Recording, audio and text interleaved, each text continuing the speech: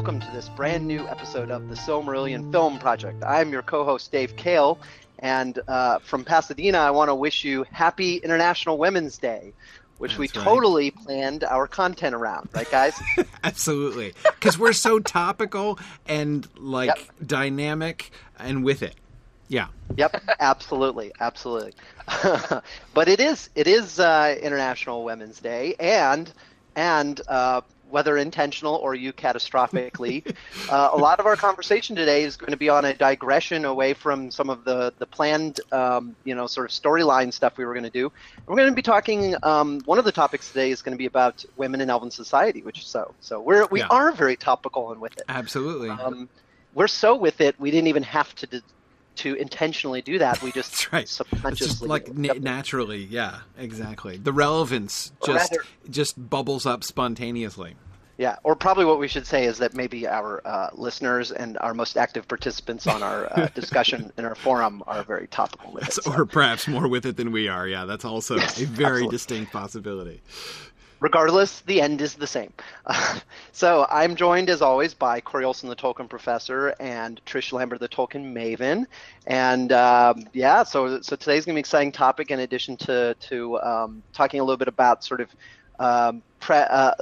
very, very prescient issues as portrayed in a fictional elven society.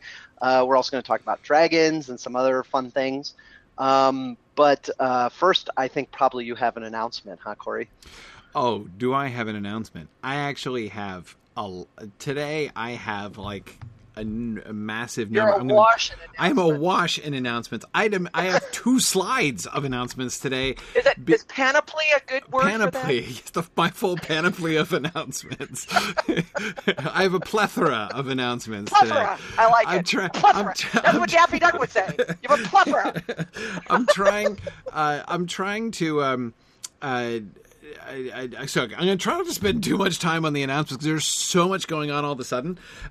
So first, a reminder about our moots, which are coming up. We've got 3 big moots that are happening. First, Sunshine Moot, which is happening now in under 2 weeks. That's almost true.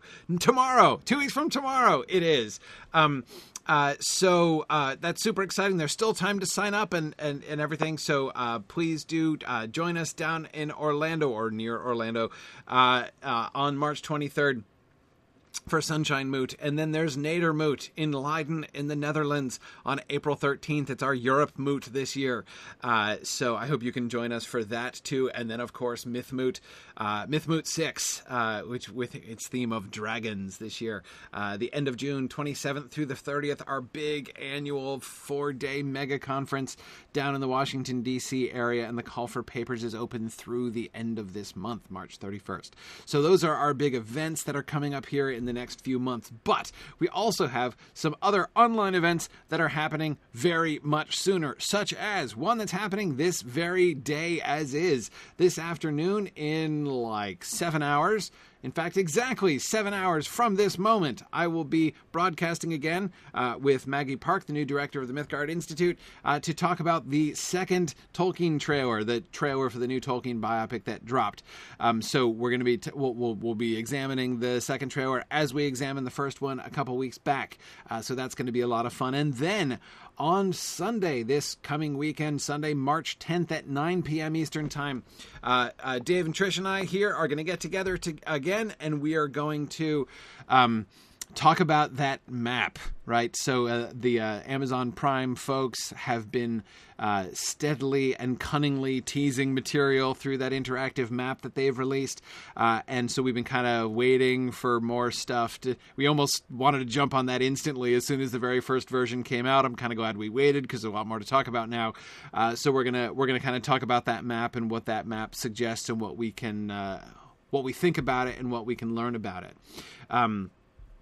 Anyway, so that's going to be pretty cool. I'm going to be really excited about that. There's even a chance that we might have some additional special guests joining us, which I can't confirm yet, but there's a chance of it. Fingers crossed. We'll see. And in any case, you'll get the 3 of us, and that is sufficiently awesome. I can't help feeling that anybody who listened to Riddles in the Dark, they're going to have deja vu. Yeah. That's what this is going to be like. Exactly. It's going to be like, now, it's not, the one way in which my plan is for it not to be like Riddles in the Dark is that the episode shouldn't be 3 hours long, but we'll Right. see. And we're not going to ask questions at the end. And we're not going to ask questions at the end. Exactly. Didn't we used to say that during Riddles in the Dark? Yeah, yeah, David had to remind me. We said it about film. We said it about exploring Lord of the Rings. Exactly. That's exactly. What can I do? Anyway, okay. And the third thing is starting today. We're doing a new Anytime Audit special at Signum University on our Sci-Fi Part 1, our Science Fiction Survey Part 1 class. So through the 22nd of March. 22nd of March. It is still March. It's not quite yet May yet. We're doing the Anytime Audit tuition for our Science Fiction Part 1 course is down to only $75. So that's going on starting today. Now, that's the first page of announcements. The second page of announcements is next week. I need a whole nother page for next week. In fact, I needed most of a page just for next Thursday, where we have 3 different events going on Thursday next week. First, I'm going to be driving down to the Lotro offices, the Standing Stone offices, to have another fun session with Chris Pearson and Michael Drout. The 3 of us are going to get together and talk about Lotro and Tolkien and stuff, and that'll be broadcast on the Lotro stream on Twitch, so twitch.tv/Lotro stream at 11 a.m. on next Thursday. Then we're having Thesis Theater. One of our thesis students who has finished is going to be presenting on his master's thesis work on C.S. Lewis's Discarded Image and his Space Trilogy. That's going to happen at 6 o'clock. And then the Mythgard Movie Club is going to be meeting at 8:30 on Thursday night to talk about Blade Runner 2049. They talked about the old Blade Runner movie a couple months ago, or last month, recently anyway, and they're going to talk about the new Blade Runner movie on next Thursday.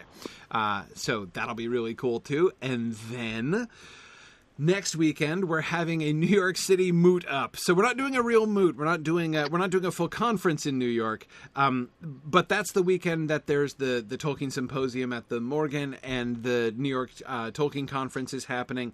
So a bunch of us are going to be down there. I'm going to be down there at both events that weekend as well. So we're just going to have a get together. Anybody is invited. Anyone who wants to come and get together and hang out and meet up with us, you can.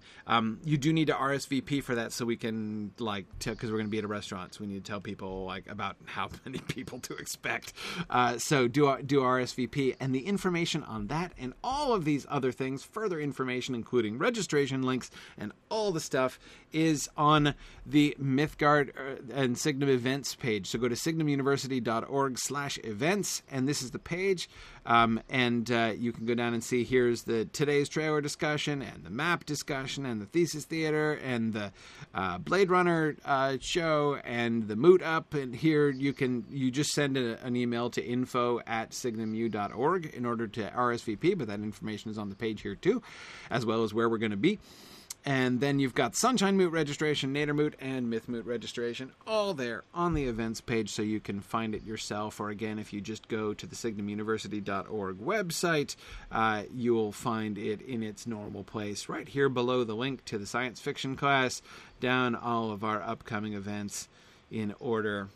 And those are my very numerous and exciting announcements for today. Whew, I'm tired now. Okay.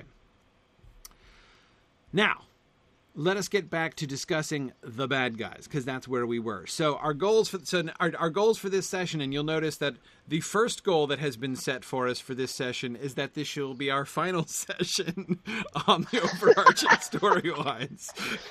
I noticed that Marie very gently put the word "final" in all caps there, which I think is perfectly appropriate, and which we can certainly do.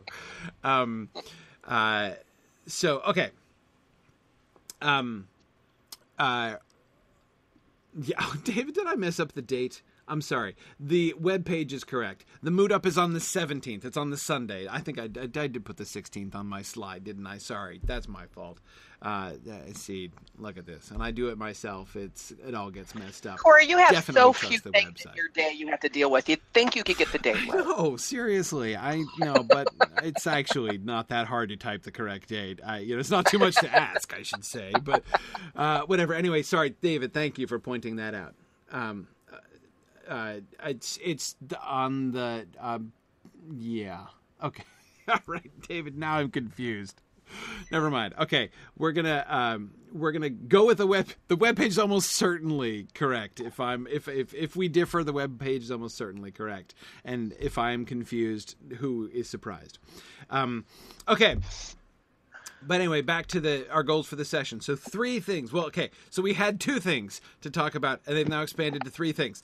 The 2 things we were bringing over from last time are the creation of dragons. That was we spent most of last time talking about the bad guy storyline, especially as related to the fall of man.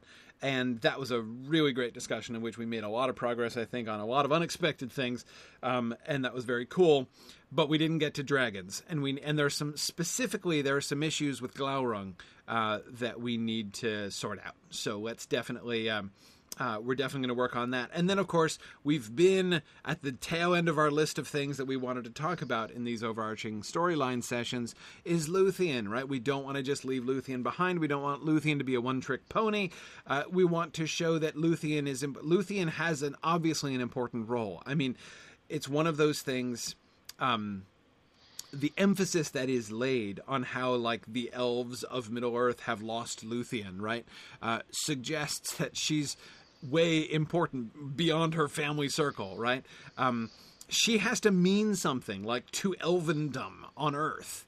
And she can't do that if she's hiding away in Menegroth the whole time and no one's ever met her, right? Other than her family and the other folks there at Menegroth. So we need to think about some role for her to play without spoiling her role in of course the actual Luthien and Baron story. So that's the other thing that we need to think about. Now, and the anticipation of that has led us to the question. Well, it led us broadly, meaning our discussion board folks, to this bigger question about healers and their role in elven society, and thinking about the roles of women in particular. And this is also a kind of, perhaps referendum is too harsh a word, and I don't want to sound too teasing or to make it sound like we're being taken to task. But I think it's a really important question to open the question of how do we handle minor characters and what's going on with our minor characters in the story.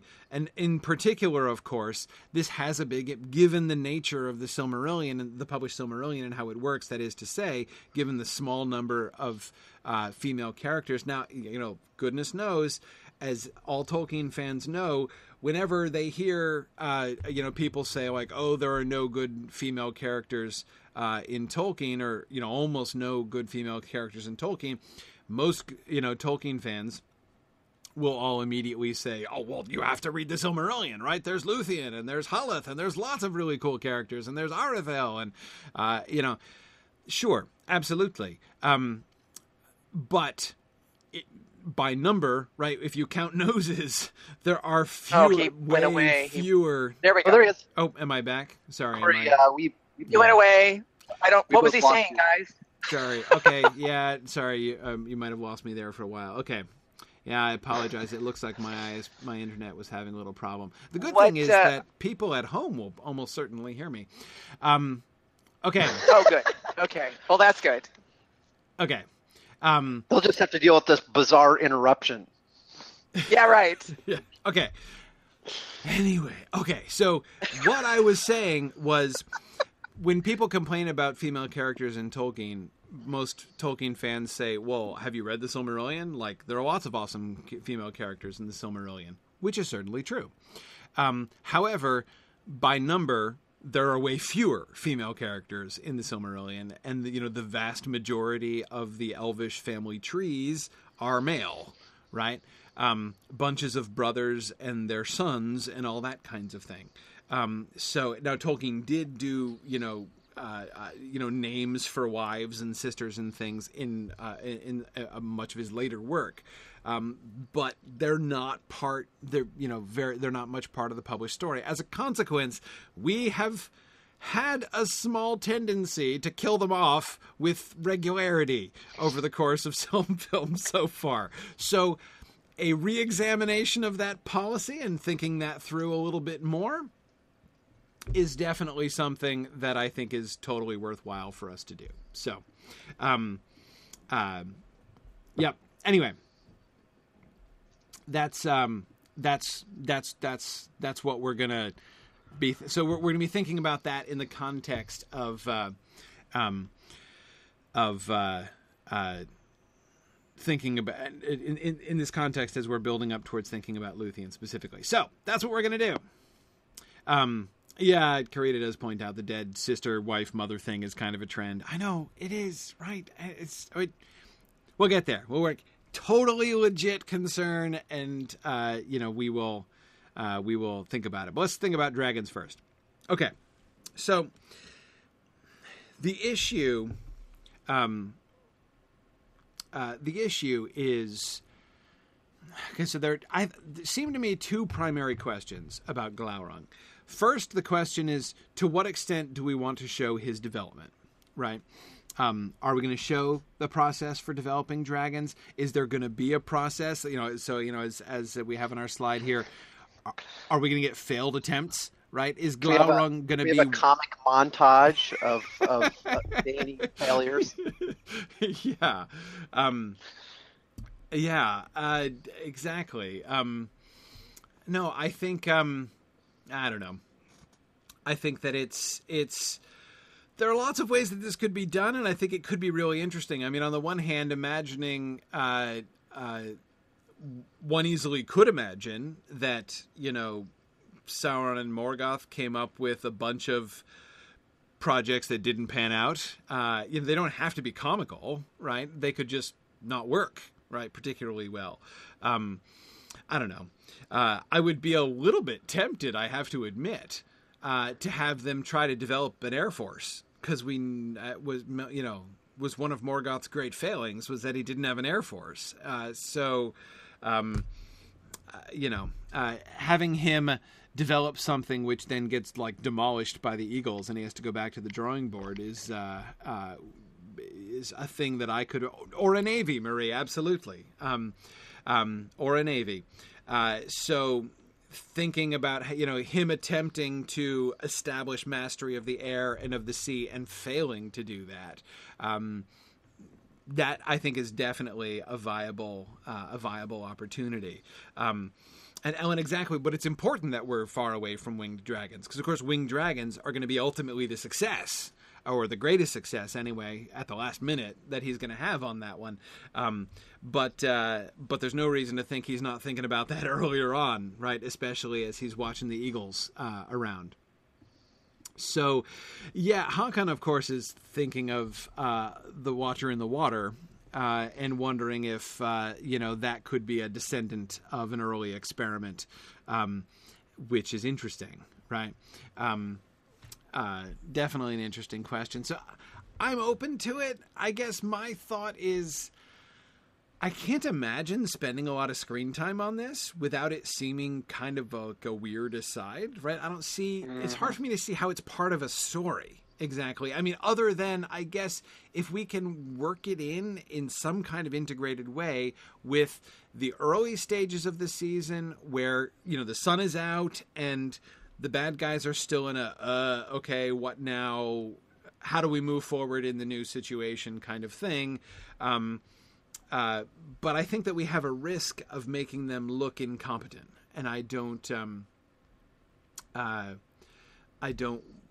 not sure exactly if we can pull that off without making them look silly. But I'm not at all confident that we can do this in a way that it won't look silly.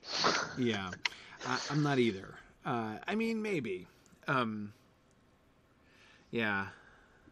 Yeah, we did. Marie and Nick are both reminding us that we did have a lot of monsters in the War of the Powers in Season 1, including a Watcher in the Water type. I'd forgotten that we had thrown that in there. I'm down with monsters, but I think like scenes of them tinkering with the monsters, man. Yeah.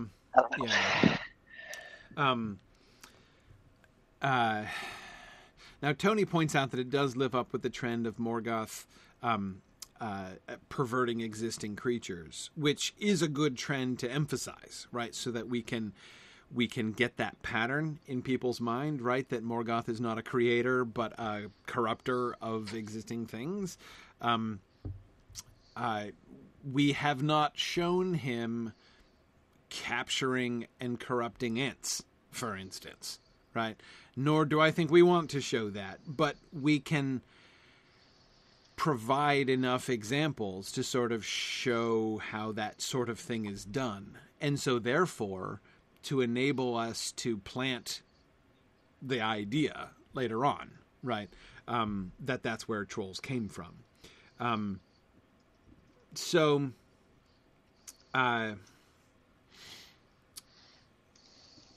Anyway, okay. Now Ellen was suggesting that the dragons should stay as a reaction to the failure at the Dagor Aglareb, and that does make a lot of sense to me, Ellen. The one objection, well, not objection, but the one thing that I might add to that, though, is especially if the Dagor Aglareb is Morgoth's plan, then yes.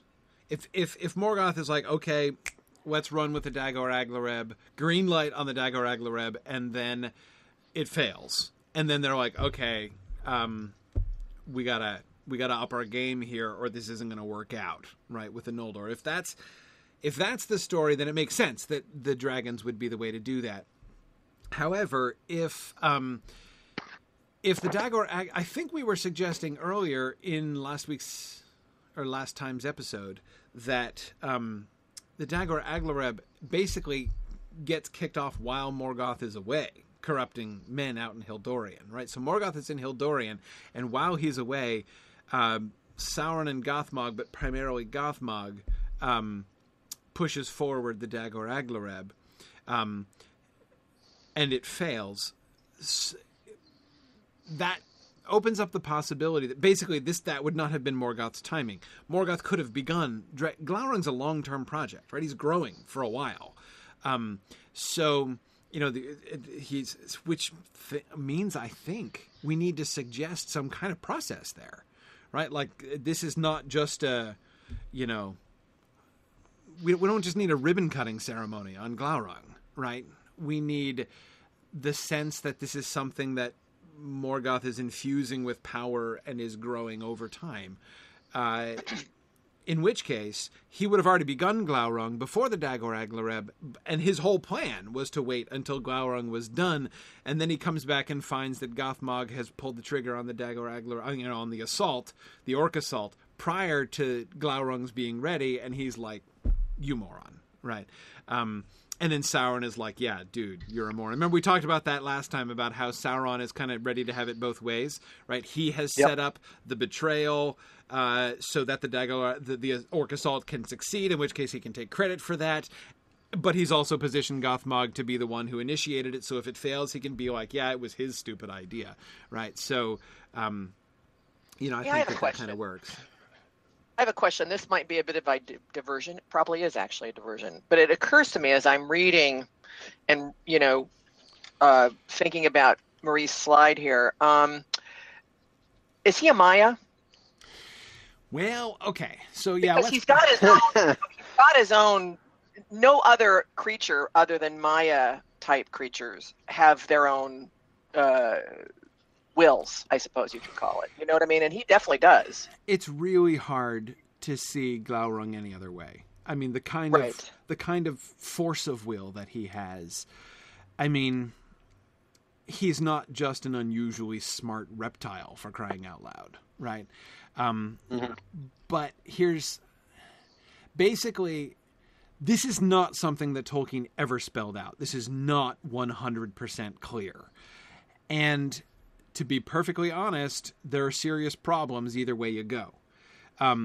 If you say that Glaurung's will and intelligence comes from the spirit of a Maya, which has been fused into the body of a beast, what about his children?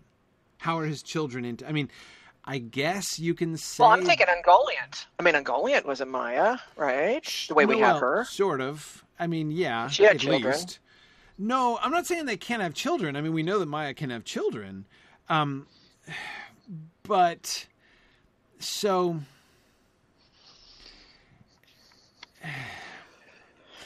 It's uncomfortable. It's uncomfortable in a couple ways. The way that... So, you think about... Okay. We have 3 models. Okay? Arguably 3 different models for how Ainu spirits can become connected to flesh. Okay? Model number 1 is I'm choosing to manifest myself in a fleshly body. Right? Right. The thing that all the Valar can do. So the Melian is in this position, right? Mm-hmm. Ungoliant was in that position, right? That was her body that she took on her. She chose to. She chose that fleshly form, right? Morgoth originally chooses his fleshly form. Now his relationship with his fleshly form changes as his power changes, right? But anyway, it's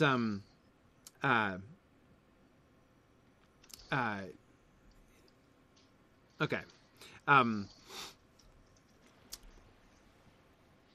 So we need to.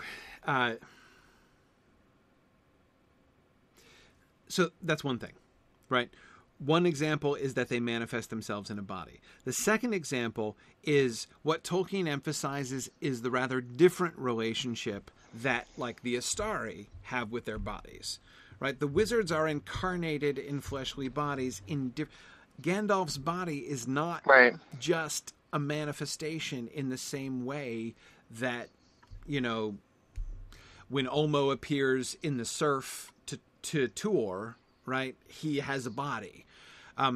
Presumably, if you had a big enough sword, and could stab Ulmo's body as he's standing in the surf, I don't think it would kill him, right? He's not going to die and his spirit pass back into Valinor. They don't have that kind of relationship with their bodies when they're in Type 1, right? When they're just manifesting a physical form. The Istari are incarnate in human, like in bodies that's different. Okay. Now, third, I would argue, and possibly in imitation of, or, is what happens, like what is done to werewolves, right? Where a spirit is taken and housed in the body of a beast, presumably by force, and it's presumably unpleasant for everybody involved, seems to be, anyway, right? That is, and it fits the pattern. It fits the pattern of, the mockery, the imitation, right, of what Iluvatar does and what the Valar do by Morgoth. Right. So, I could see Glaurung being more of the second type, believe it or not. Well, voluntarily, or he could very well have been part of, and that's the around. Thing, right? We have, but see, if he's a spirit, so like we have. Think about the cast that we have, the evil cast that we have already, right? We've got people like Tevildo. Take Tevildo as an instance, right? Tevildo, he's Type 1, right? That is, he's a spirit who is manifesting a body. Right. Right. Oh, that's an interesting idea. Alan says maybe Glaurung started out as a Balrog. Maybe. I tend to think Glaurung would do this voluntarily, so it wouldn't be a Type 3 thing. And if it's a type 1 thing, it wouldn't be a process, right? It would just be Morgoth recruiting a spirit who then chose to manifest himself as a large lizard worm thing, right? Who could breathe fire and dominate people's wills, right? So like that would be, that wouldn't be hard. So I think if it's going to be a process, it has to be essentially. So in my view, the difference between what I'm calling type 2 and type 3, type 2 is like the good guys and type 3 is the bad guys. Like the difference between them really is that I am not sure. But Trish, you raise a really interesting point. If the spirit in question is willing, right? Mm-hmm. It's one thing for spirits to be compelled and for there to be this kind of horrifying necromancy thing, Ellen, as you were saying, or as I said, very understatedly, very unpleasant for everyone involved. But if there is a kind of willing incarnation, if some of the spirits which are followers of Morgoth say, we like the Astari, right? The Astari are spirits who volunteer for special duty, right? For this special relationship to Middle-earth, this special incarnation for them to go among the people of Middle-earth. What if some of the spirits under Morgoth say, hey, we're going to sign us up, right? Mm-hmm. We're gonna do this thing, and Glaurung is the greatest of these. And so the project then is the fusing of the spirit and the formation of the development of the body, right? Which has to be kind of played out. And there's nothing wrong with the idea that Glaurung isn't a partner in this process. You know, in other words, that he volunteers. For some reason, I was thinking back to how we've done the Balrogs, you know, how they were originally angelic and signed up with Melkor and, you know, that kind of thing. So there's no, I mean, Glaurung could be, from whatever form he comes from, could be, hey, pick me, coach. I'm in. I'm your partner. Let's do this thing. You know, as opposed to an unwilling thing like you were describing in type 3. Now, the other reason for type 2, of course, is when he dies, he needs to die. I mean, we can't have like the idea of Glaurung just hanging out there like, you know, like a type 1. Right. Right. So it needs to be more like the Astari type, you know, thing. Yeah. Yeah. And of course, you know, we do have, like Nick, you know, this is a big can to kick down the road, is Smaug. Because Smaug has the same. Well, that's it. That same intent and intelligence and wiliness and all that stuff. So, you know. And long process of growth, which all makes sense. It's not that we can't make that work, but. Maybe he's a reincarnation of Glaurung. Maybe Glaurung is type 1. Sorry. Well, no, I mean, oh man, that's a real kidding. Yeah. They. No doubt, Tolkien would be thrilled by this conversation. Oh my God. He'd be like, no. Well, but I mean, you know, this is, well, I mean, look, it's partially it's largely his fault. We're having he has no one to blame but himself. No one to blame but himself. He can't complain. He's the one who liked dragons so much, so he put them in. I think we have to, but Mario, I think they have to breed. They have to, because we have to have. I mean, most of them are going to be destroyed in the final battle, and then we still need some down the road, like more than 2. That is, we've got 2 named dragons, and I know that all but 2 die in the War of Wrath. But I mean, Ellen, I've always read that as like it was a boy dragon and a girl dragon who survived the War of Wrath. So that's why we've got the Withered Heath and, you know, there be dragons up in the north. So. Which is fine. Like, again, Tolkien specifically allows for a breeding pair to survive the War of Wrath, so that's fine.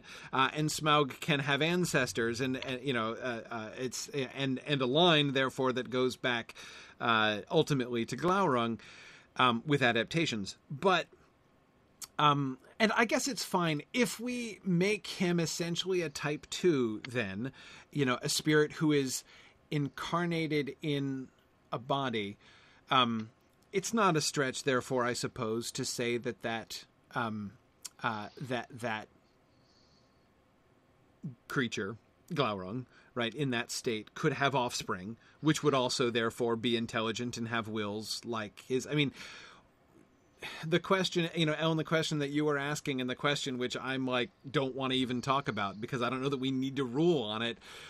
But, like, do like dragons have souls, and where do they come from if they do? You know, the later dragons, not Glaurung. Where Glaurung's soul could come from is not hard, right? I mean, again, he just needs to be a spirit coming in, to be incarnate in that body.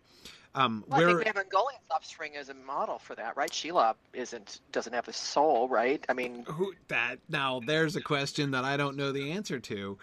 Does she have a soul? What does that even? Anyway, I don't even want to get and that word. Not even sure I want to go with that word. Right. Ultimately down the road, but yeah. And Tolkien put all these pesky little side creatures into the thing, They're all just pesky. Pesky, pesky, pesky. Exactly. Yeah, Marie. Fea rather than soul. I mean, and there are other terms we could use. Yeah. I know, Ellen, that Ellen was talking about here. But the point is, like, whether or not they have a soul, this, of course, gets us directly into the question of are they redeemable and all that. We can't not use that word and not ask that question. So my suggestion is that we stop talking about this almost immediately. So if we assume that he's type 2, then I think he can have kids. We can understand him having. We can understand both the process, the need for a process and growth, and we can understand his going on to sire broods of then breeding dragons to perpetuate dragon kind, which will eventually lead us to Smaug. So I think that that's fine. And all right. For my purposes, so I can make sure I record this accurately in a tweet. What are the 3 types again? Okay. Oh yeah. So 3 types. Type 1 is when the Ainu being, like either Maya or Valar, manifest a spiritual form. Manifest themselves. Right. Yeah. They just That's manifest right. We'll call that the Almo's appearance. Yeah. Exactly. That also applies to what's her name? What's wrong with me? Melian. Yeah, Melian. Yeah, Melian. Exactly. And Melian is obviously, able to breed in that form, so that's obviously possible. So that's okay. Could Gandalf sire kids theoretically? Like, I'm not saying he did. I'm not asking it did like Gandalf's private life here, but I'm saying is it like possible genetically for Istari to father children? What? He's built like a Ken doll. No, he was not. I do not believe that.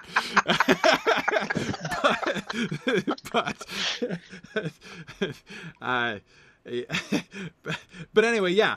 No, he's certainly had a bladder in any case. I was getting Crayoff flustered. It's awesome. But anyway, yes, I do think. Hey, goodness, this is something like we've got other wizards, right? Like we were talking last week, Dave. We got into the Blue Wizards last week and everything. That's right. I missed it. You missed the Blue Wizards. So we could have. Do we have any absolute reason why one of the wizards wouldn't have children? Like, sure not. We could do that if we wanted to, right? So yeah, we could absolutely do that.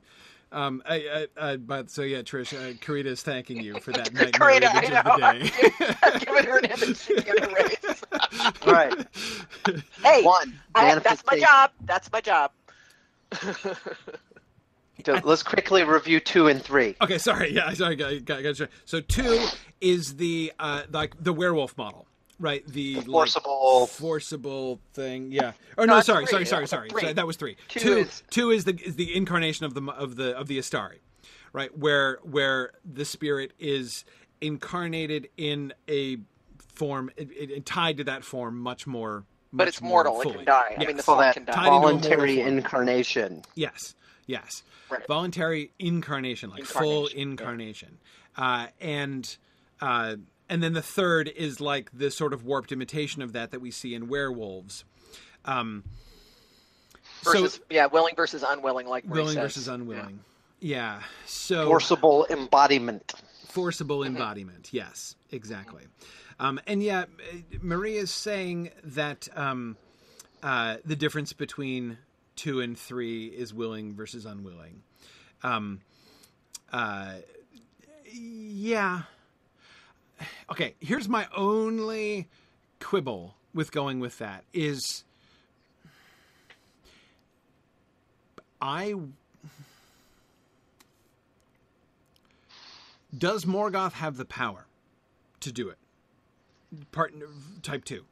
Does he have the power to do Type 2? Can he, without any help from Iluvatar, do the kind of clean incarnation thing that happened with the Astari? Or is the kind of warped werewolf thing the only option that is open to him on his own? I incline to that latter view. Well, I think technically speaking, yeah, but I don't know how we get around it. I mean, if he can't do Type 2, well, I suppose if he can't do Type 2, then it happened before he went back. In other words, Glaurung was like a little newt. A cheerful, friendly, Back good in the newt. Yeah, like Geico Gecko, The Geico Gecko is the ultimate progenitor of Glaurung. Now that's an image I didn't And he have. got Iluvatar to do the thing for the Astari thing for him. Yeah, You know what I mean? I see. But I don't see otherwise. I don't know. This is one of those ones I want to kind of not get into detail and don't say anything, and maybe the fans won't notice. Yes. Yeah, I think whatever we do, absolutely, we do not want to have a conversation on screen between Morgoth and Sauron reviewing the different options. Reviewing the different options. Definitely Exactly. not. Exactly. Well, yeah, if Sauron does a slideshow presentation for Morgoth and a collection of his closest counselors. Right. Though Boomful's suggestion that we have an early unfallen Glaurung who is kind of like Charmander the Pokemon is quite charming, I have to admit. Yeah. I think that probably not. So now, Phil says now our out could be, does he need the power so much as the consent from the infusing spirit? Well, so it could be right. Okay. Right. Okay. Here's Marielle is helping me because I'm good. Somebody needs to, because I'm certainly not helping. I know you're really not. I am in that place where like you can tell that like I'm getting all twitchy, right? Like I really don't want to agree with that, and I'm trying to articulate why. Like, but anyway, but Marielle has an excellent point, which is if he can cleanly incarnate things, then it means that the wizards chronologically are a copy of dragons, rather than like the other way around. And I agree. The wizards should be an upgrade. The wizards should be an upgrade. In the wizards, I think we should be seeing something that is unlike what we've seen before. And again, now, Tim, don't get me wrong. When I'm talking about willing versus unwilling, I'm not at all suggesting this is nothing about free will and whether they're choosing to go bad. Not at all. The spirits involved, all the spirits involved, like I'm presuming even the spirits in the werewolves, right, have chosen to go bad. That doesn't mean that they were chosen to be like painfully enslaved in the body of a wolf. However, that's all I'm talking. When I'm talking about willing or unwilling, I'm talking about willing or unwilling to be incarnated in that form. Okay. It's not about willing or unwilling to be evil. That's totally not. You're absolutely right about that. That's totally not on the table. I'm not even talking about that. So I concur. I think I want there to be. I think it's so. I think Type 2 should be the better Valar sort of analog of Type 3. Yeah, I like Hakan's idea. Glaurung should be a willing subject, but a minor survivor from the no. Yeah. And if people really insist that Glaurung is not a Type 3 and is closer to a Type 2, then we can just have Type 2A and Type 2B. Well, yeah, sure. And goodness knows what we really want is like, years down the road. Complicated taxonomy. And like people starting podcasts in which they do analysis of this to try to decide whether or not Glaurung is Type 2 or Type 3, then we've succeeded, right? So... Yeah. I got hooked up on a little thing. I don't know if it was from people's comments or something we said, but something like, there seemed to be some statement somebody made that Iluvatar would only do this for the Valar. But wait a second, folks. We got the music, okay? I'm not saying that Iluvatar would necessarily, you just say, hey, Morgoth, I'm going to give you a hand. I'm going to turn this dragon. But Right. I want to just, I want to caution us to think about Iluvatar is not all pro Valar all the time and anti Morgoth. There is the music. The music's already happened. And exactly. So, and the power that was delegated to Morgoth has been delegated to Morgoth. Right. And is clear, as is clear exactly as you say, Trish, from Iluvatar's reaction to Morgoth's discord, is right. Morgoth can, he does allow Morgoth to choose to do with the power that is given to him what he chooses to do. The point that he makes is not, Morgoth, I'm going to circumscribe your power and prevent you doing stuff. It's whatever you do is going to redound to my glory one way or the other. Exactly. Eventually, you one may day. as well come quiet. Right. Yeah. Yeah. So, anyway, yeah. I just wanted to say that because people were like, well, Yeah. Iluvatar would, he's not, he's Right. kind of a neutral party at this point, folks. Well, not neutral. It's certainly not morally neutral or anything like that. But it's not. The key what there I mean is is the at this music's time. already been Exactly. the music's the music. Exactly. The key is at this time. Remember, Exactly. this whole history we're telling is in a sense a retelling of what has already been. Right. I mean, it's Iluvatar's relationship with this is not strictly chronological. So Right. yeah. But anyway,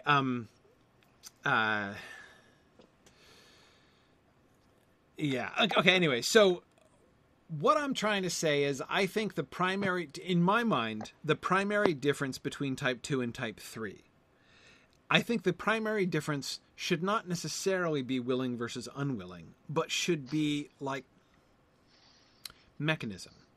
Should be, well, I mean, okay, like this is just about the most pitiful way of describing it, but like one is good and the other one's bad. You know what I mean? Like, that's kind of what I'm getting at here. You know, like, the key difference is good and evil. Good and evil, exactly. Like that, the evil one. I'm thinking back here to what we were saying about the orcs, right? Remember when Morgoth comes and takes over the Necromantic Orc Project, which was already twisted and certainly evil, but Sauron wasn't trying to create like monstrous beings. He was trying to create dark elves, right? He was trying to create elves. Right. He was trying to adapt elves who would serve and worship them. And then Morgoth comes along and he's like, what I want are, vicious, angry, hateful soldiers. And so but again, the important thing there is not just that he had a different vision for the project, but that his own anger and his own malice manifested itself in his works, right? And that's why I think that's the ultimate reason why I don't want Morgoth to be able to do that kind of clean, sort of pure incarnation thing where it works seamlessly and everybody's happy about it, because he's not happy about it. Like he's like, all of the works that he does are tainted with his discord, with his, with the dissonance of his music, with the malice and anger and selfishness of his point of view that has been, all of which things have been increasing as time has gone on. Exactly, Ellen. His hatred, it has to...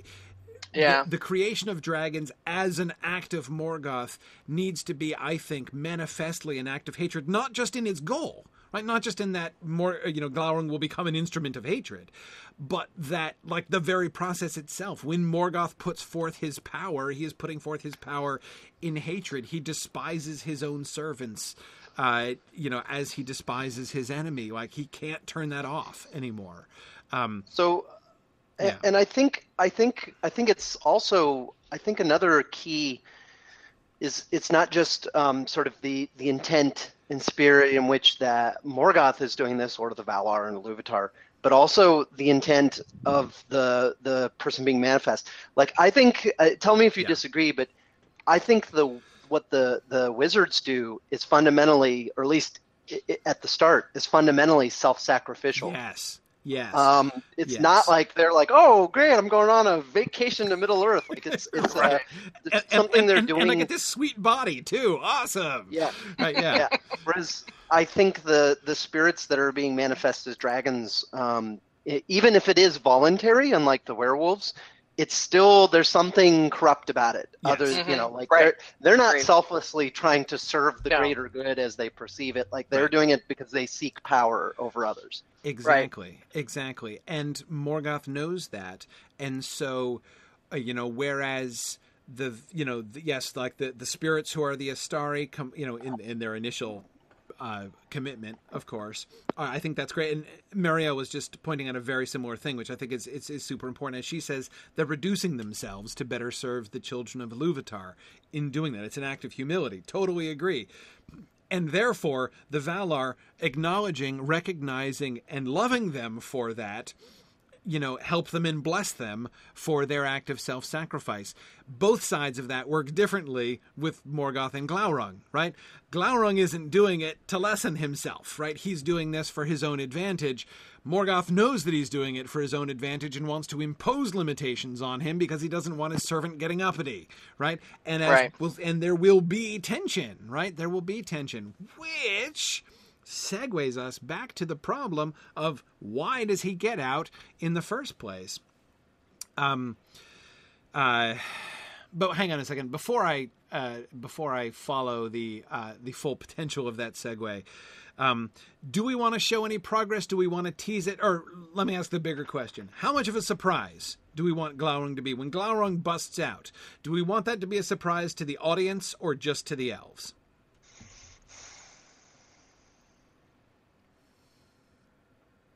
I think a surprise to the audience.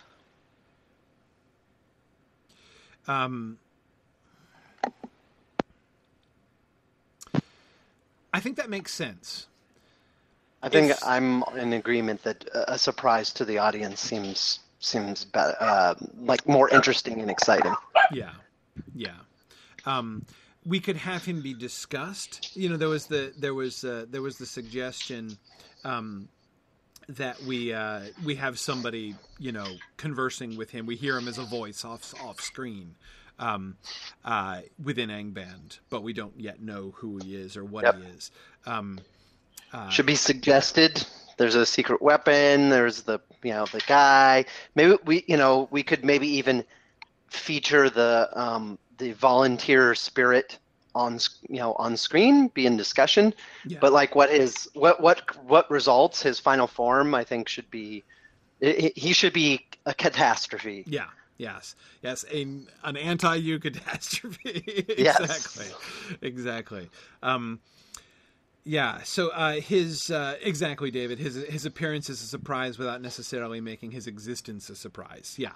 No, that makes good sense.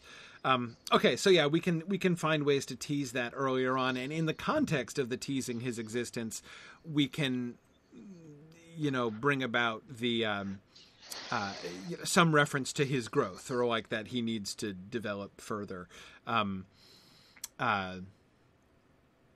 Yeah. Okay. Now, Glaurung's escape. This is to me still the biggest challenge, and as I think I said when I set this up last week, my big problem with the Glaurung question, the Glaurung's early escape question, is that how do we do that without making him look dumb? I mean, he could be young and foolish, but if our first impression of Glaurung is that he's pretty dull-witted, then it's going to be hard to undo that impression later on and have him be the master schemer and manipulator that that we want him to be later on. Glaurung as manipulator, Glaurung in the scenes,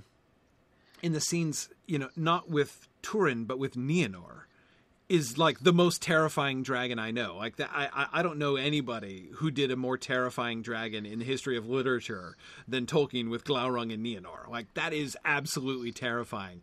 That moment when Nienor turns and there's Glaurung's head on the top of the hill staring at her in the eyes, right, is the creepiest dragon moment ever, as far as I'm concerned. And so why does this guy get out? There seem to me two options here. well, three options. One is just to make it a young, foolish mistake by him. But again, I have problems with that, or I think it's going to create problems for us down the road if we do that. The other two options would be that his getting out is somebody else's plan and it's not his fault, and we make it clear that this is not his plan and that he's been snookered in some way. But again, even that kind of undermines him a bit. Or three, we change the circumstances some.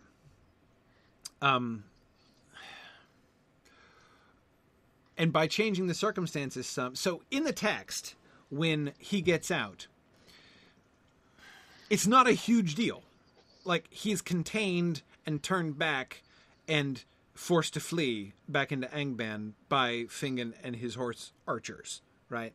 I'm not saying that the text says it's no big deal at all, but it's a relatively minor skirmish. That's the thing that I think conceptually causes me the most problem. If Glaurung gets out and everyone's like, and Fingin is like, it's okay, guys, I got this, right? Don't worry about it. We don't have to mobilize or anything. This isn't a big deal. I just gotta send, this beast escaped and I gotta turn it back.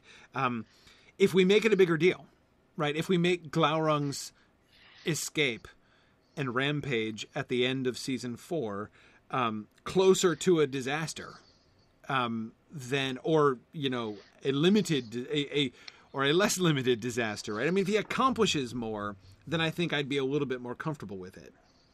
Mm-hmm.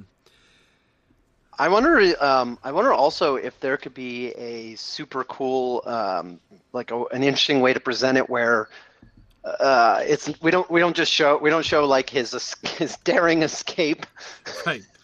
But rather, we present something that looks more like in an initial presentation, it just seems like a bad forest fire or something. Right. And then only at the end do we reveal the Glaurung in the middle of it, and that he's the cause of it or something. So it seems like a disaster. Right. Right. Sorry, I'm laughing because Hakan was just trolling me by saying, "Do you mean he could kill a large number of elven wives?"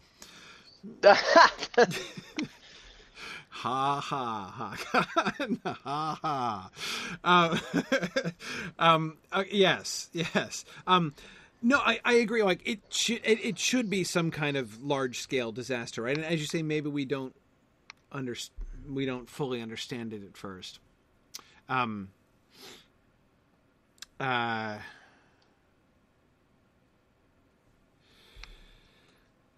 Let's see. Yeah. That is I like your idea for the visual representation of that, Dave.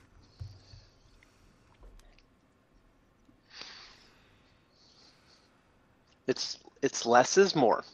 Yes. And but also the folks managing the CGI budget will be grateful. Yeah, because we just need to bring in some stock footage of forest fires, and we're good. Yep. Yeah. Yeah. Nice. Get some stock 1980s Smokey the Bear footage, and we're all set.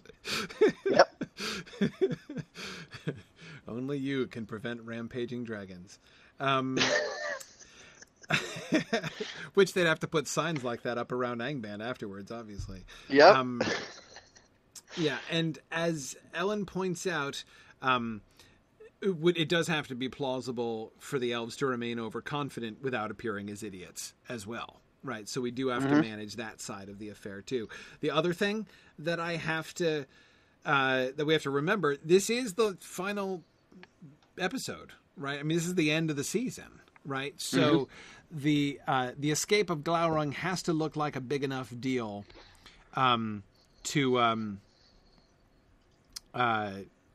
to be like a foretaste of disaster to come, right? As we will be cheerfully ending season 5 with the Daghor Bragalax. So, this is a deliberate parallel that we're setting up here at the end of season 4. Oh, cool. Ellen says that an actual visual effects person joined the forum this week. Cool. Neat. Yes. That's pretty awesome. Yeah. Okay, so we want a situation. So let's just spell out all the elements that we want to happen here. 1, we want the elves to have a sense of foreboding and yet have good reason to think that they have things under control. Right? So that they're as Ellen says, they're overconfident without being stupid. Right? But yet there should be enough reason for at least some of the elves to be like, I have a bad feeling about this. Right? That's one element that we need. And also, and by the way, another element that we need is Fingon being heroic, right? And possibly more. There could be other people in addition to Fingon who are being heroic there. Secondly, we need Glaurung being cunning. I think we have to, if Glaurung is going to be the cunning master manipulator, we have to have him be at least, showing base cunning, and not foolishness, and he's not a dog let off his leash. He's not one of Trish's horses escaped from the pen. He's not, he's got a bigger plan than that. Right.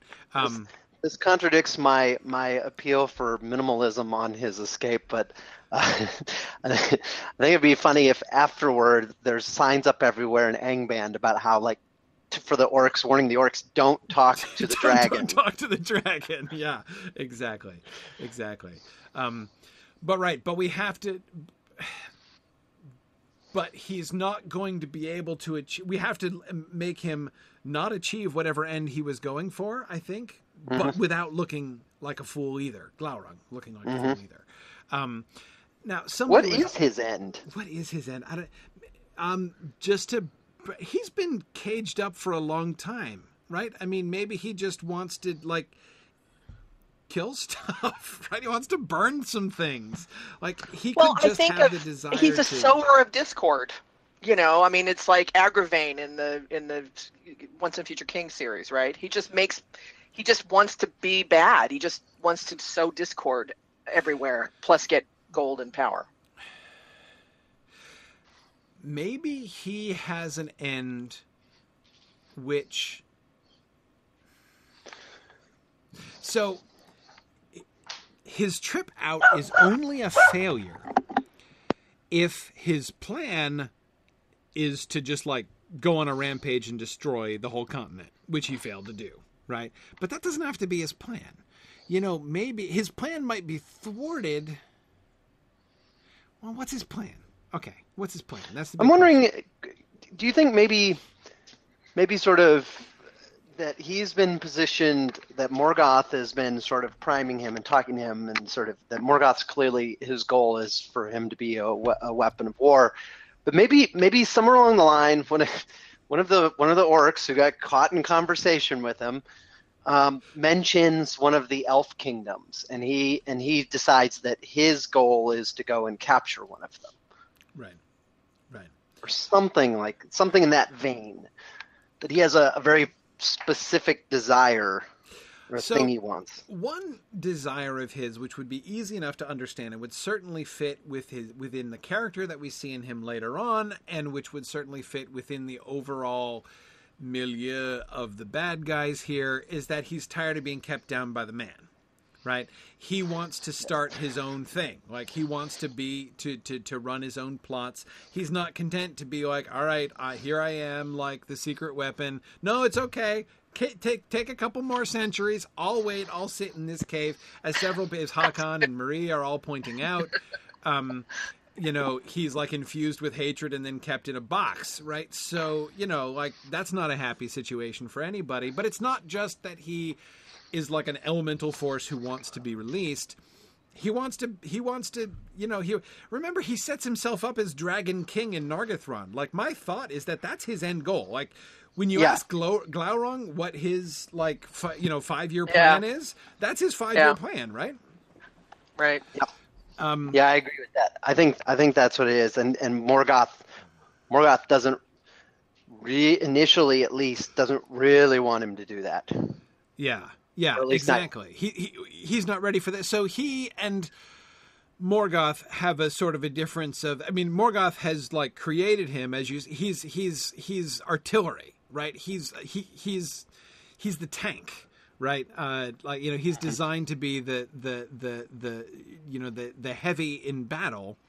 And Glaurung is not content just to sit around and be a battering ram, right? He wants to set up on himself. I like Hawthorne's suggestion that he's tired of the orcs calling him Glomund. Or Glorund. That also bugs him too. Can't the orcs ever get his stupid name right? You know, Hawthorne, I have to admit, I'm like, I do sometimes toy with the idea of using some of Tolkien's, like, having a running joke of like Tolkien's earlier names for things, like other people calling it, being like, that's not what it's called, right? Like somebody calling the thing the Nauglafring and like somebody else giggling. But anyway, no, or close but not quite. Let's call it something else. Anyway, yeah,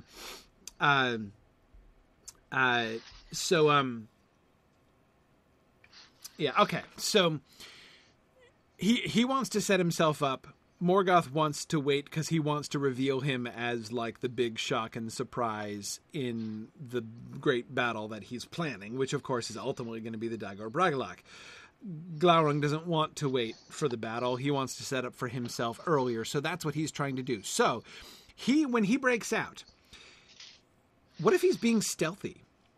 What if instead of rampaging and then being turned away, like rampaging and then having a short-lived and sort of pathetic little rampage,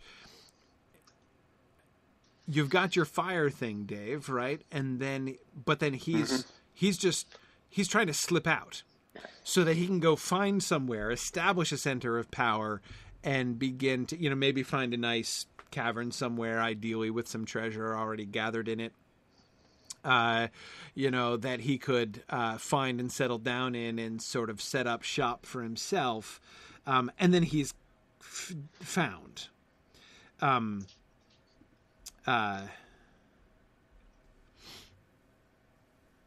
Yeah. It's kind of interesting because it calls to mind the conversation between the two orcs in Return of the King. Right. Yeah, exactly.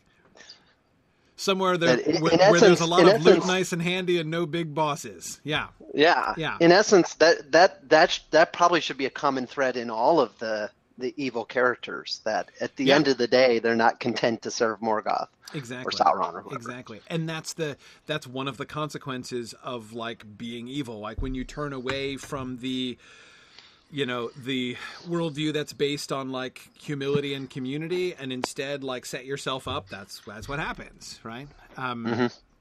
Yeah, exactly. Yeah.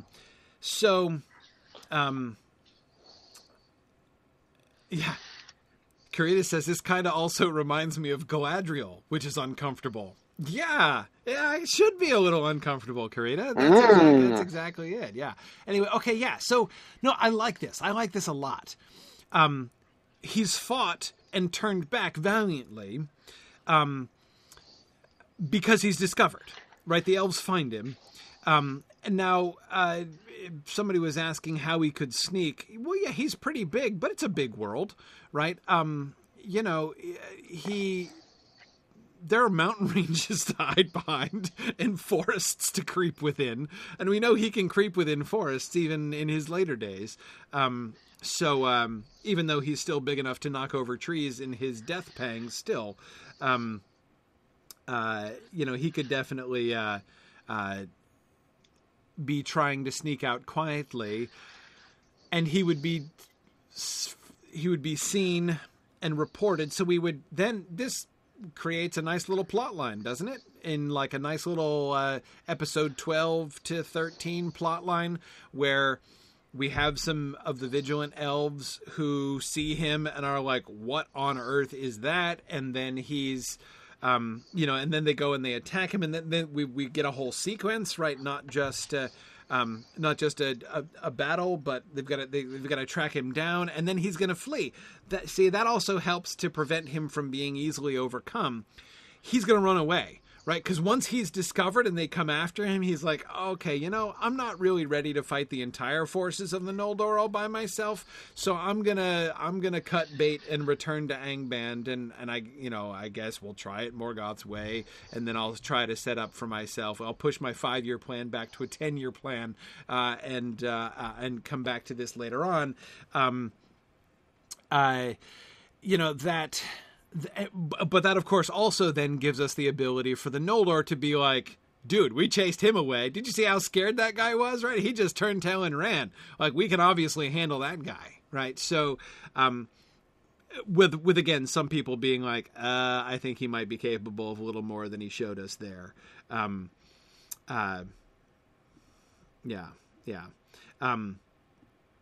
So, you guys get, and so,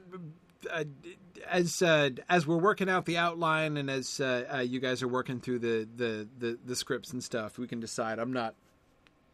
We definitely want the surprise to be awesome when Glaurung appears. But actually, that would be kind of fun, wouldn't it? To have like tracks of him be seen, right? People come across like his slot in the grass and being like, "What is that?" Right? And then like we see the Glaurung reveal at the big fight and everything. Ellen, I am totally fine with him manipulating Gothmog. Gothmog is kind of my whipping boy of the bad guys. I'm ready to like lump every bad idea onto Gothmog here. So having him deceive Gothmog into letting him out, such that he can blame Gothmog and Gothmog can take the fall for him. Again, if we want to show him being a manipulator in that way, I have no objection to that. I think that could work. And Mariel, he absolutely can do some damage. The fight is not going to go easily. I don't think that we have him turn around and run right away. I think that he fights with him, but he's smart enough to see, once he's discovered and they're onto him, there's no, so he'll fight the ones that find him and put up a good fight. And maybe he'll even just destroy something nearby out of spite, right? But town baiting is fun after all for dragons, right? But I'm just saying he's going to retreat fairly quickly because he's too smart not to, right? He's too smart to think that he can just take on all comers, right? Indefinitely once he's been discovered.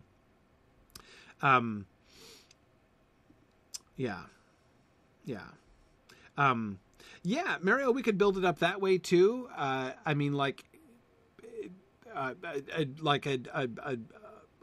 squad of elves could find him and get slaughtered completely, right? And their bodies could be found. And again, we don't know what killed them. This was no orc work here. You look at the big burned patches. What caused this? Is this a Balrog? Is there a Balrog out or whatever? Because remember, when a Balrog shows up, it's a big deal, right? And the elves will know this, so they'll be very nervous that a Balrog has invaded and what's he doing? Maybe. I mean, that's got to be their only theory, right? Anyway, so I think there are bunches of ways that we can set up the storyline and increase anticipation without spoiling the surprise of his appearance. Okay, cool. Oh, hang on a second. I think I lost Dave briefly. Just like we lost me briefly earlier on. No! Hang on a second. And, all right, here we go. He's back now. Okay. All right. And there he is. Okay, there we go. Dave's I'm back. Excellent. Okay. So I think that's I think that seems to solve all the problems, or at least seems to tick all the boxes of what we really want to accomplish on both sides there. I think we have some good opportunities for elvish heroism on the part of both men and women. Let me emphasize. And we can kill off as many men as we like, and we can. It's all good. Okay, so I think that I think we're good. Let's think about the elf women issue. Okay, so again, one major issue that people have been pointing out is that we've been killing off a lot of female minor characters, like the wives and daughters and sisters are all superfluous until it's time for them to get killed. Let me back up a second and say, and because I've talked about this before, I mean, this is it's not the first time this has come up, and we've mentioned this before when we've talked about this. The primary reason we keep finding ourselves in that hole is we want to be careful with our management of characters. I think we have to make or perhaps re-examine some decisions that we've made. One of the decisions that we've been operating under is that we don't want to make changes to the existing story that we don't have to. So, for instance, I keep one way I keep talking about this is like characters who have a job in the story, right? Characters who do a thing in the published text that we need them for, right?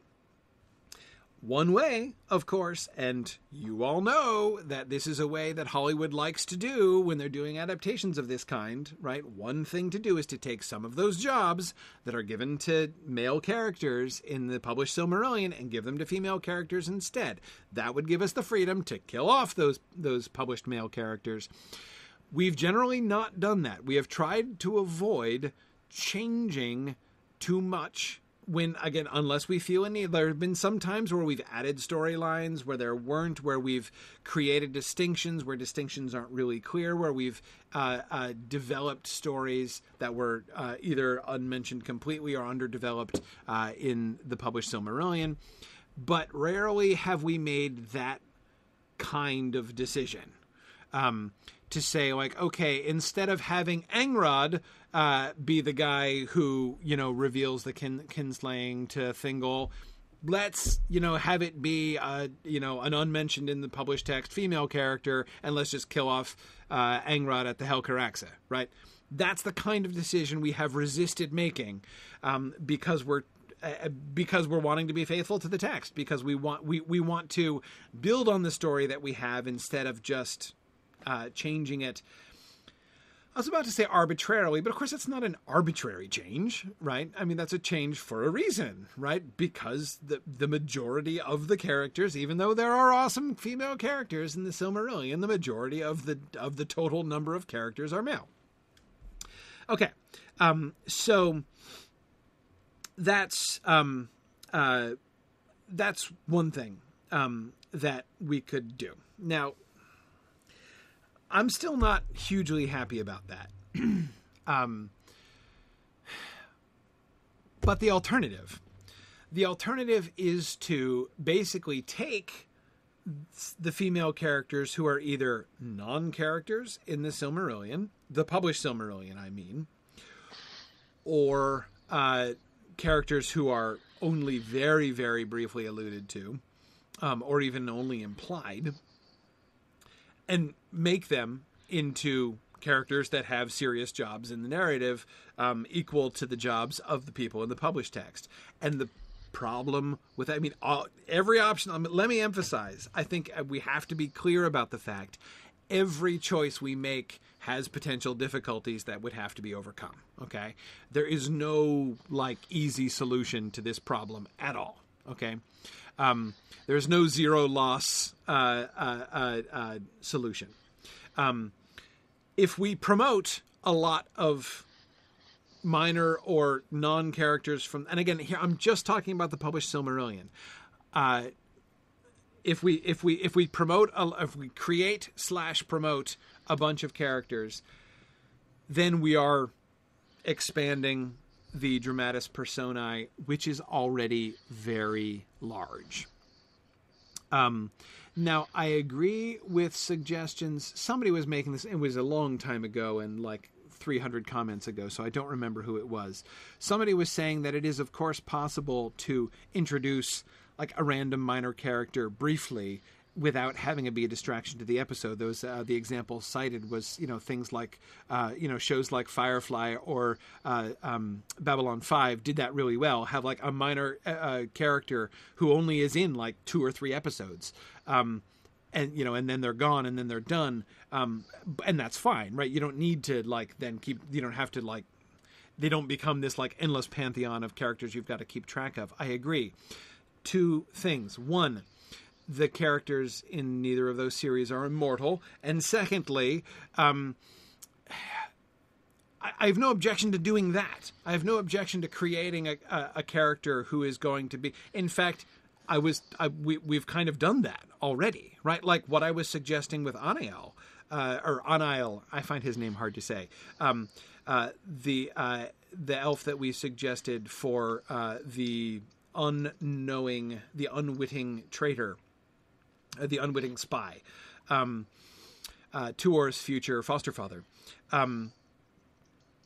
That would be an example, right? He would be in a couple episodes, right? He would be a significant character in a couple episodes, and then he'd go away, and we wouldn't see him for years, right? And we'd have to be, and when we do see him again, when Tuor escapes into the wilderness and meets him, we will definitely have to find a way to do a, hey, remember me? I was in this show 7 years ago, kind of moment. And that's fine, right? I have no problems with that at all. So introducing minor characters in that way, I think, is absolutely fine. Yeah, Marie points out that Nurwin in season 2 was like that. Sure, absolutely. My problem is that these characters are going to be around, a lot of them, for a really long time, unless we kill them off, which nobody wants us to do. Again, I'm not objecting to introducing new characters. Again, we have lots of I think that we, as the show execs, have shown ourselves willing to introduce new characters, right? As long as there's a need for them. And I think we've shown ourselves willing to introduce new characters, that when we do introduce brand new characters, we're willing to have them be women, or even to gender switch them, right? Like giving Celeborn a sister, as we did, to be the leader of the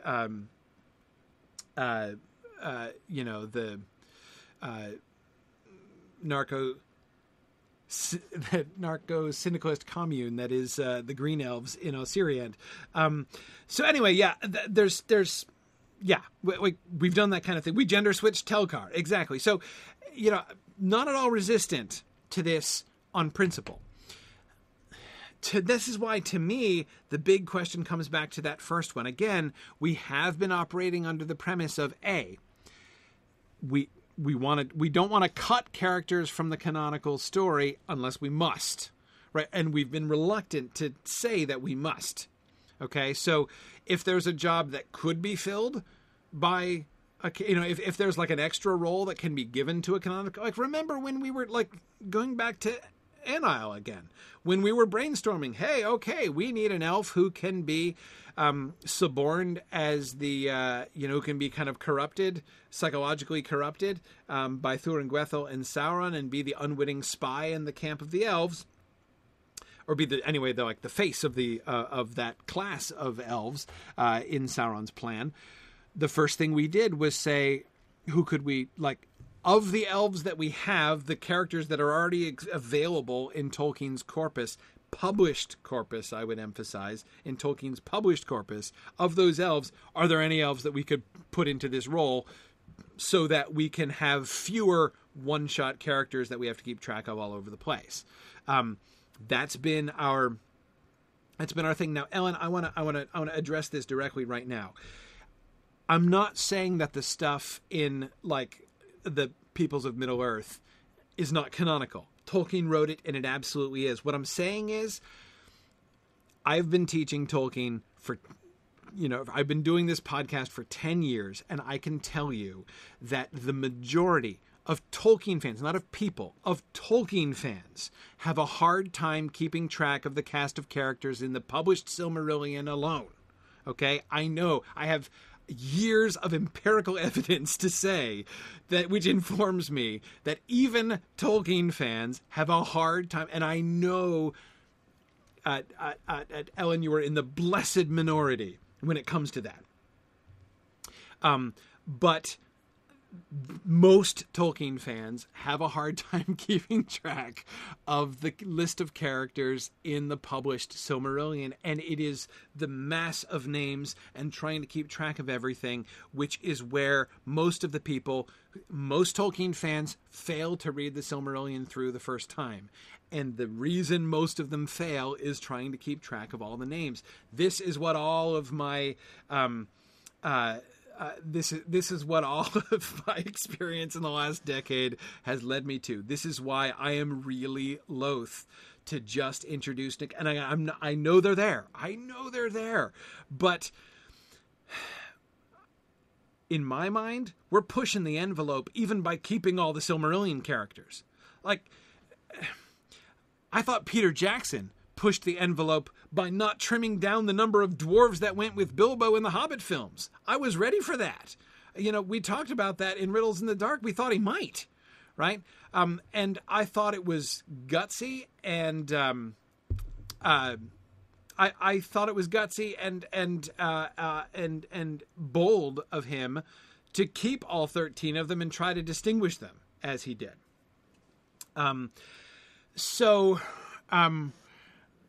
Again, I'm not... Goodness knows, I get really annoyed, too, with what I view as a tendency for film adaptations to dumb things down. And I'm not trying to dumb things down. But we do need to be careful. I mean, I do think that there's a limit. And I want to be really cautious with the number of characters that we introduce on top of pretty much every... I mean, how many characters... Have we cut a single character from... I don't mean killed off. I mean cut a single character from the published Silmarillion? I'm not aware that we have. I can't remember a single character in the published Silmarillion that we decided we're going to cut, right? And, you know, that's still our primary text. It's still all of the history of Middle-earth stuff, totally relevant, but it's so it's totally relevant, but it's not our primary text, right? It's a resource that we can freely use, but it's not our primary text. Anyway, so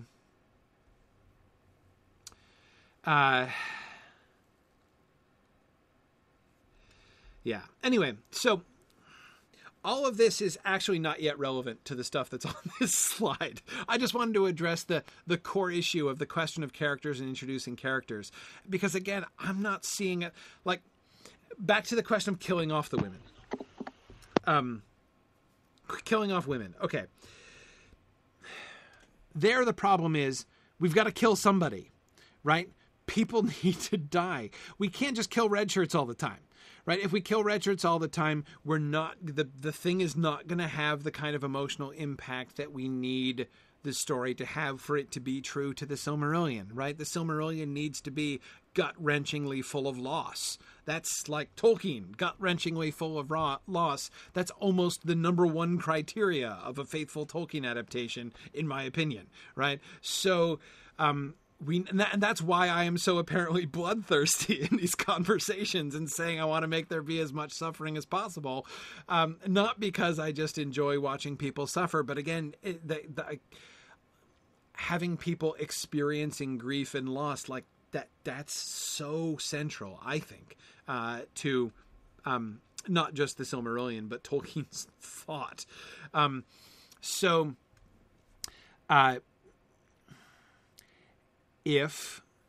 Therefore, if the loss is to be felt, the characters who die have to mean something. We have to have significant characters dying.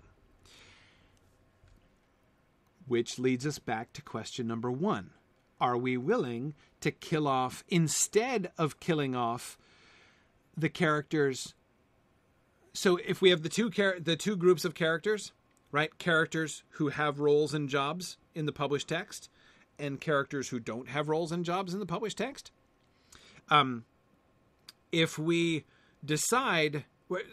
What we've been doing is not killing off women. What we've been doing is killing off people more people in that second category than in the first, because we don't want to reallocate their jobs if we don't have to, right? So we're not going to kill off Angrod yet. We're not going to kill off Aignor yet until he gets killed off, right? We've got a big job for Aignor, right? We haven't randomly killed off Feanorians. We did kill off one, but it wasn't random, right? Anyway,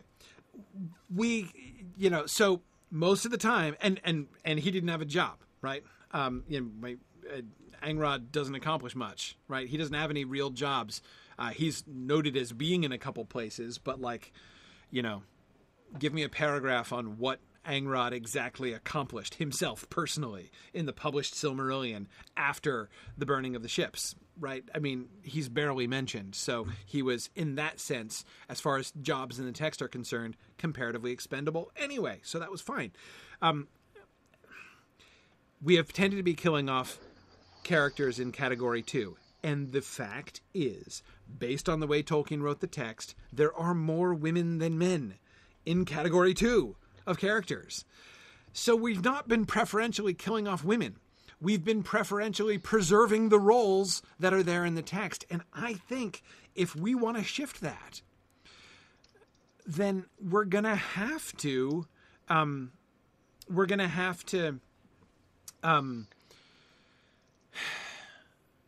shift roles. We're going to have to do some gender switching. We're going to have to give some of the jobs that are given in the text to men to women instead, which I'm okay with. We can talk about that.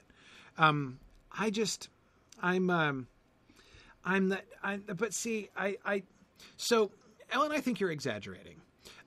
We're treating female for two things that I feel very strongly about. First of all, by killing people off, remember, we're treating them as people by killing them off, right? We are trying to capture the real suffering, right, involved here, the real loss. That's important. These are not, I mean, I keep using the phrase red shirts, right? These are not just people that we're killing off on away missions in Star Trek. Not at all. Not in any way. The whole reason, whenever we have brought in somebody's wife or daughter or something in order to die, we've done that in order to maximize the human impact, not just on the man, but on everyone, right? On the other female relations of that person too, because women are people and are important, and so we care when they die. If we didn't, I wouldn't suggest it. So I object to the idea that if we kill off a female character, that means we're dehumanizing that character. I think that that's backwards completely. Secondly, no, there is no second thing. Never mind. I think that's fine. And I think that is very different from fridging. And I would be happy to have a debate about that. And we did talk about this. We had exactly the fridging discussion earlier on.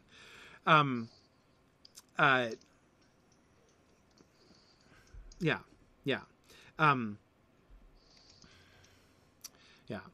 So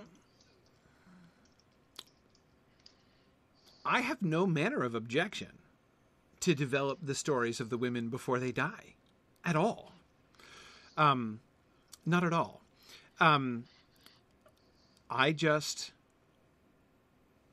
Two things.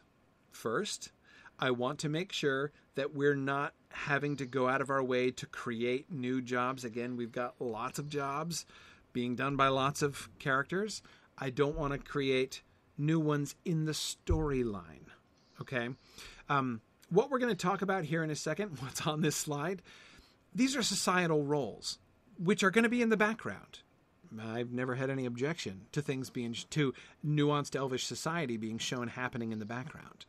What I'm talking about are plot roles, plot jobs, scenes with dialogue and action, right, that involve these characters participating in the story and contributing directly to the story.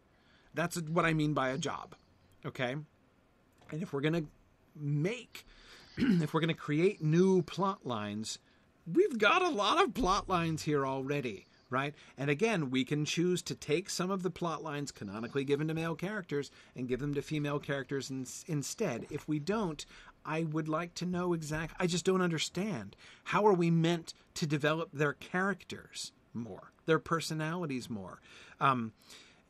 If we, I mean, like literally on scene, how are we going to do that? Yeah.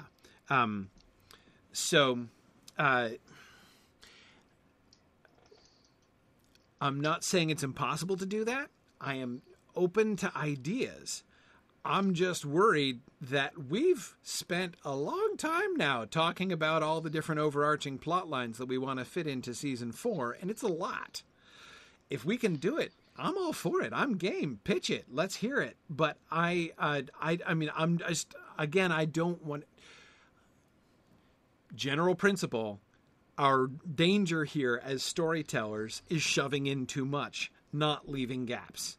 I don't think that anyone is going to, listen to the story that we're trying to tell here in the Film Project and be like, there just wasn't much happening, right? I mean, it's too bad there weren't any characters and like nobody ever did anything like this. It's going to be like hard to follow and keep track of everything is going to be the problem that we're bumping up against, I'm pretty sure. Yeah. Okay. All right.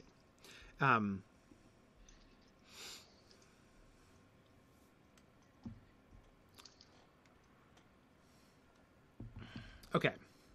So let's let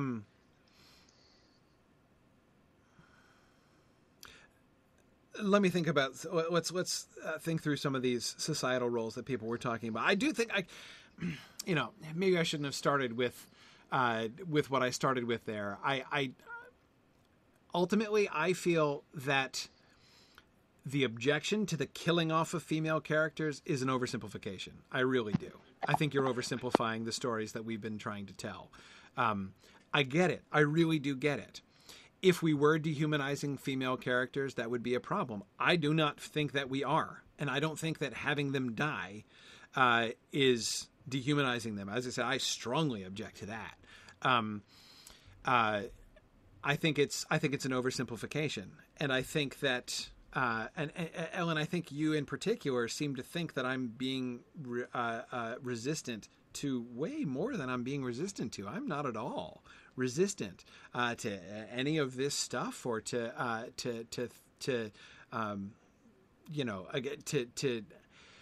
anything that we can do and still be telling a sensible story that's going to be able to be powerful and understandable by people.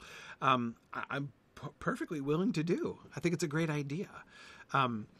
Again, I think that y'all keep killing off women is an oversimplification. That's all. That's all.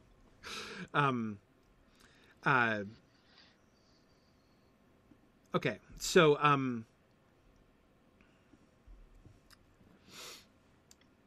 yeah. And Karita, see, this is the other thing. I don't want to, all right, it's fine. No, I'm going to keep talking about it. It's just, sorry. I'm going to refer to it here. Karita, exactly as you say, so Karita says, as long as we're not primarily using female characters as this sad backstory for the male characters. No, of course. But guess what? Like, often people do have, like, there are going to be a bunch of widows and widowers in the Silmarillion, right? And it's not bad to have, like, it is not fridging by definition to have a character die in order to have it have an effect on another character. Like, that's not, like, that is such an oversimplification. It is often what happens in a story, right? That the death of one character affects other people. And often we don't have time necessarily to make every single character before they die. You know those things that George R.R. Martin does where he, like, does a 50-page diversion giving us the entire family history of the minor character that he's going to kill off in an inconsequential way at the end of it, right? In order to accomplish a tiny piddling plot point, but we get the entire backstory of the character before that character's almost completely inconsequential death, right? Now, you can do that if you're George R.R. Martin and you're writing an infinitely long fantasy series that may never get finished. You can do that kind of thing. I'm saying I don't think we're going to have time to do that kind of thing. So, Tony, exactly. What happens in real life is that, like, people's death affects other people.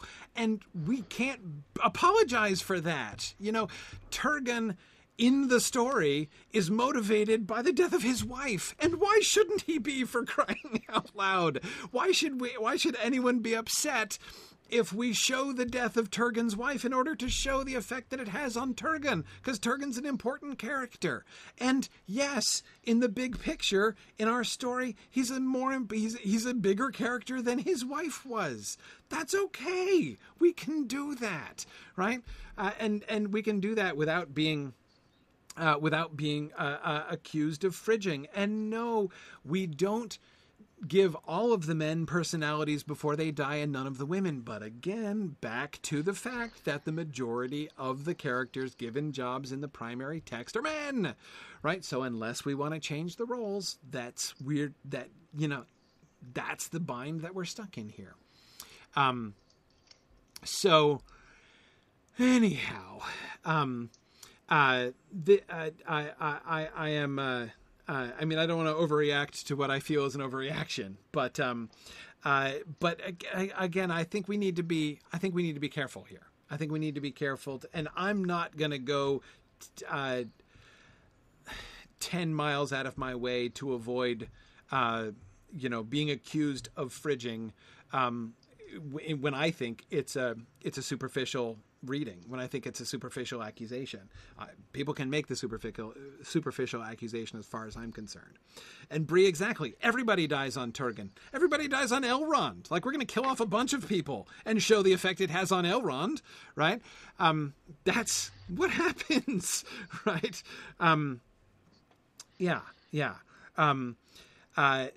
Okay. So let's talk about these roles. So this was a really cool discussion that happened on the board. And this was what I was talking about at the beginning when I said that they had a really cool digression, which is exactly how we so often do this in the broadcast as well.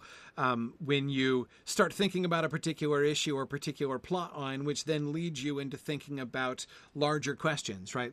Sort of doing more, sort of fleshing out in world building. What are some elements, and thinking about what Tolkien said about this and thinking about how we want to adapt that in the story. So we've got this concept of a dichotomy between hewers and fighters in Elvish society, and this trend that the majority of women are non-fighters and the majority of men are fighters, but that there is in fact more crossover than you tend to see among mortals. And the role in particular here is the role of Bisan. I've never been quite sure how to pronounce that. The one who grows the wheat and makes the lembas and gives it to people. Melian, right, as the lembas giver, right, of Doriath. She is, of course, the classic model for that, and the model which, of course, Galadriel is enacting, right, later on in Lothlorien. And this role, this person, is always female. There aren't any examples of men in this regard. Though I would point out, when Elrond and his giving of Miravor, it's not the same, but it's a similar kind of role that Elrond plays. There are certainly parallels between them, is what I would say. I'm not saying it's the same role, but there are parallels between the role that Elrond plays, especially in his giving of Miravor, and the Lembas giver role there. Marie said that the discussion is suggesting that somewhere between 5 and 30% of women would fight and similar percentages of men would be non-fighters. Yeah, and I would lean even, I'd be totally fine leaning more. I maybe 25% is where I'd be perfectly content visually, right? If about a quarter of the Elvish army is female, and about a quarter of the non-fighters are male, that that would kind of work for me. So so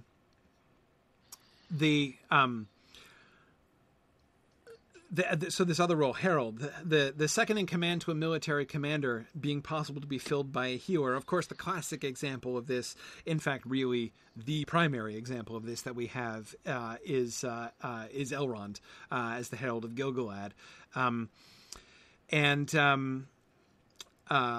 so that's a role which again is sort of on the.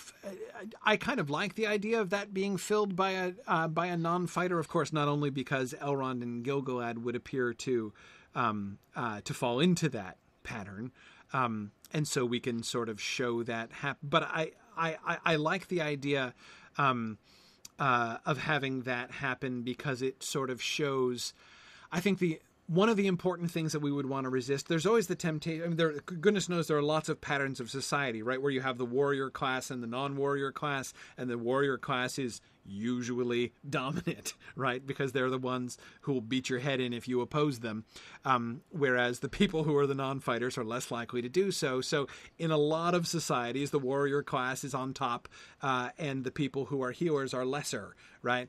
And lower in the social hierarchy. I do think it's super important for us to show that there is no lesser in hierarchy there, that the Elvish people as a whole obviously value the healers and the Besain as much as they do, at least as much as they do the fighters, that there's no, I wouldn't think there would be any sense of hierarchy between them. I think that they would see these all as important roles that they're playing.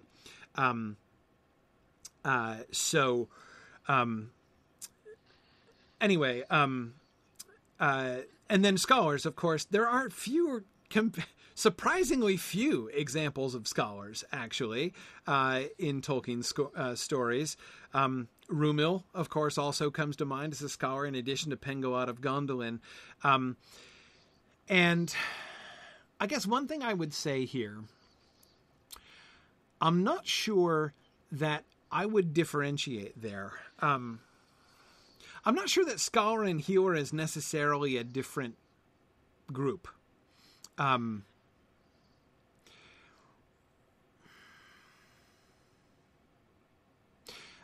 So when we use the word scholar, I think, and when we think about scholar as a category, it seems to me that we tend to think about that, the image that word tends to conjure is the idea of somebody who sort of retreats from active roles in society in order to study things, right? I mean, that's like the modern academic concept, right? And that doesn't seem very Elvish exactly. I don't think that an Elvish scholar would be retreating from the world and studying abstractly, right? I would think that, nor am I even sure that it's exactly a subset of the non-fighting healing people. I think it would be a little bit more fluid than that. That is, I would think that those who seek to gain a deeper wisdom and a more intimate understanding of how, the world works, right? That's what I would think a scholar, like if there's a thing called a scholar, but that's what healers would be too, right? I think it's the same thing, right? So I would think that. So Marie, I agree that someone who studies and teaches would be a non-fighter. Absolutely. I'm just saying I don't think I wouldn't distinguish them from healers. Like I would think that all healers would be scholars. Like I think it would be interesting to show that as being the same thing. Certainly, I don't think that there would be any distinction between like book learning and practical action, because I'm not even sure how many books elves have, frankly. I mean, we've talked about that a little bit too.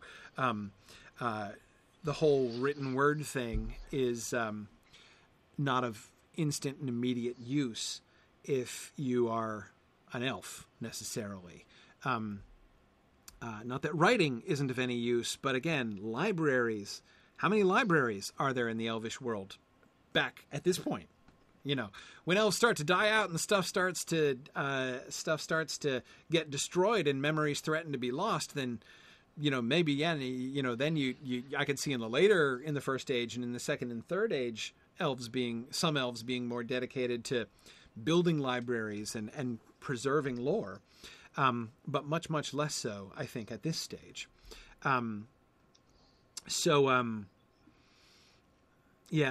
Yeah, exactly, Ellen. I mean, their brains are such that they don't have much need for that. So Marie, Rivendell is a library, but again, it's a third age thing, right? I mean, when we see the library of Rivendell that we see is the third age library, right? So anyway, I think it would be interesting just for us to have a greater blend of that, of those concepts, healer and scholar. I mean, and artist, frankly, same thing, right? Same thing. I don't see any major distinction there. So I would blend all of those categories into one thing, into the larger category of like those who are focused on, you know, understanding, interacting with, and enriching Arda, right? Like that's like the definition of non-fighter in Elvish terms is, right? Is to do those things. And so the real fluid lines. So like Pengalod, Maglor, Dairon, Elrond, all of the healer figures, like all of those would be understood to be in the same. It's not that they all do exactly the same thing, right? Just as you have, you know, you might have, you know, like the different Noldor who have different interests, right, and different kinds of crafts and things like that. You would have obviously non-fighters who would have lots of different, of course, craftsmen. Another example of a non-fighter, right? Curufin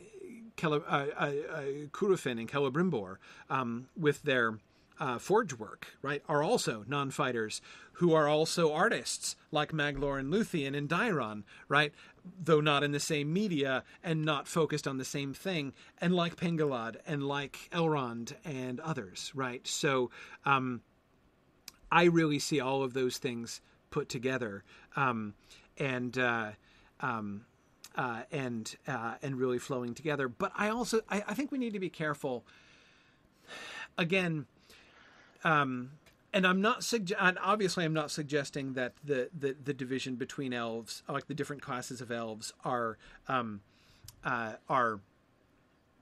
like human societies. My point is that they shouldn't be, and we need to be careful to make sure that they're not taken that way. So just as we want to make sure that we're not suggesting that the fighting class of elves is the superior or dominant class in elvish society, so too I think we need to make sure that we're showing that the fighting elves aren't dumb, or, you know, that they're not thugs. There has to be a lot of fluidity there. I mean, every elf, even a fighting elf who's dedicated to, you know, somebody like Mablung, right? Mablung of the Heavy Hand is, to me, like when I think of a fighting elf, Mablung is one of the first ones that comes to mind for me, right? Maedhros would be you know, especially post Angband, Maedhros would be a pretty close second. But anyway, like even them, right? They do a lot besides fight. They live a long time, right? If you're alive even for 1,000 years, you've got a lot of downtime, right? You can spend a lot of time training. You can be prepared for battle, but the amount of time that you spend with a weapon in your hand is still going to be the vast minority of your very large stretches of time in your life. And you're still an elf. You're still going to be a craftsman. You're still going to be an artist. You're still going to be a healer. You're still going to be doing, you know, lots of that kinds of things. So I really... we can certainly show some that are I think we can show some that are totally non-warriors, Some which just have totally dedicated themselves to the non-fighting stuff, and so they really don't take up arms at all. And their only contribution in a conflict, as we showed with the spiders, right, back in season 3, is through artistry, like Dairon and Luthien, I'm referring to, of course, back there in season 3, is through artistry and not through arms, right, through swords and spears and bows.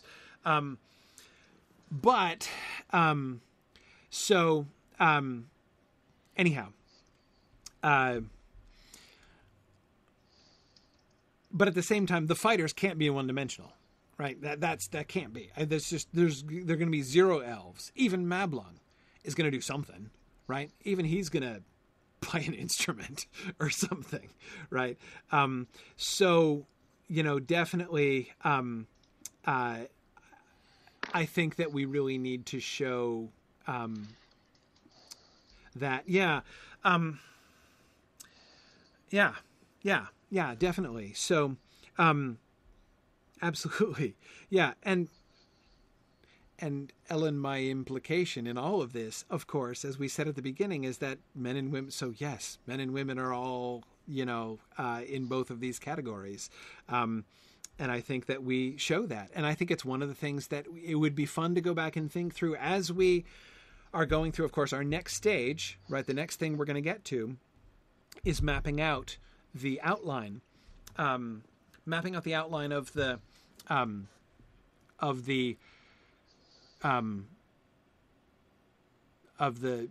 episodes, right? Taking all of the stuff that we've been talking about and really mapping out how we want it to proceed.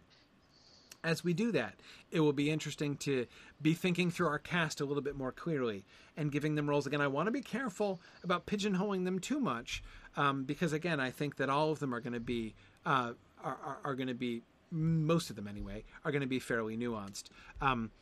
But still, I definitely think,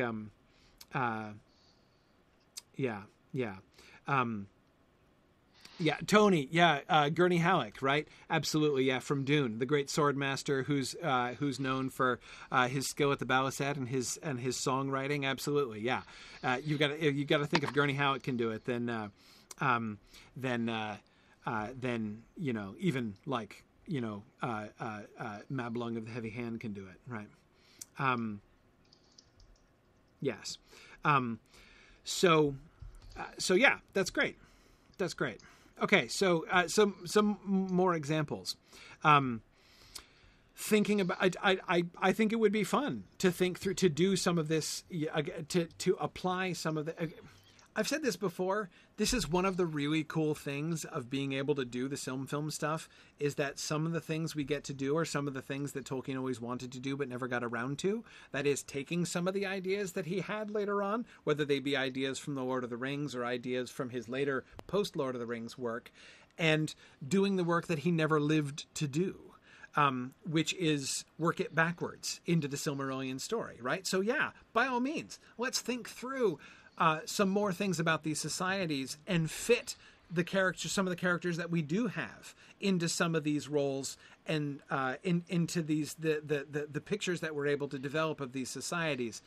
Though I would want to add, we can't forget that we want to have some clear differences between Noldor societies and Sindar societies as well, right? So we need to make sure we're not making the societies too homogeneous here in thinking these through. But yeah, Aredhel would be the Besan of Gondolin. Yeah, that makes sense. She would be the Lembas giver there. I like Idril is certainly the brains of the operation, one way or another. There's no question about that, right? That Tolkien is very clear about. It is Idril who's like, maybe we should make a way of escape, right? Let's think about a secret tunnel that might be prudent, right? That was Idril's idea. We know that Idril is definitely the brains there. Having Curafin's wife be a healer, yeah, sure. Maedhros will need a healer when he's rescued. again, my question is that are we going to have I mean, we can introduce her. Are we going to have a scene where we can really make a well-rounded character out of her? Are we going to have enough time to be able to make a well-rounded character out of Cúrafín's wife healing Maedhros? Maybe.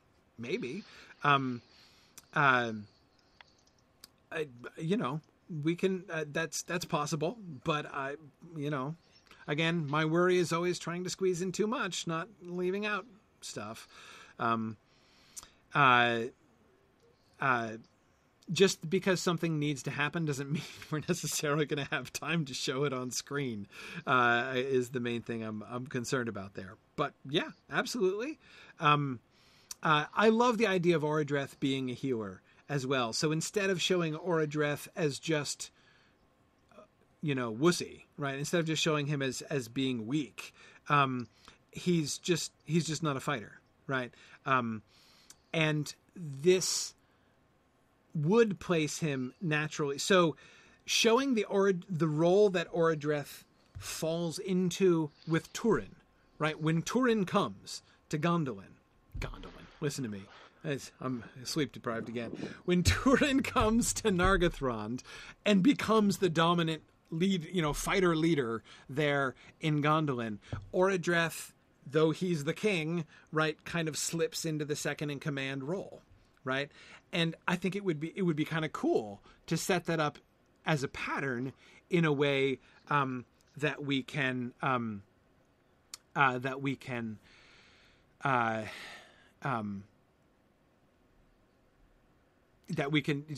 make that make sense. So it doesn't look weird. It doesn't look like we're, it doesn't make Orodreth look bad.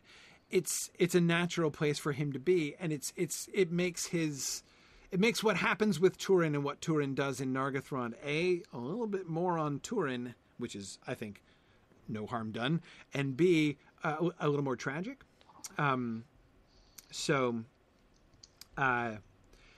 Anyway,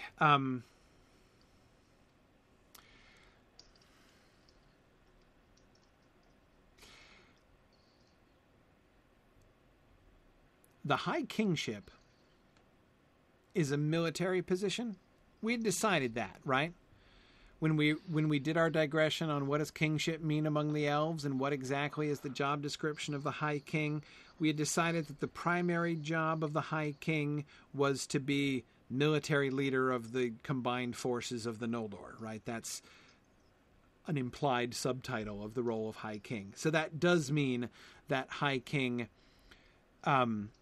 would have to go to a fighting elf then, not a non-combatant elf, which also gives us all kinds of convenient ways to explain the reason that Turgon becomes the High King after Fingon, right? Yeah. Yeah.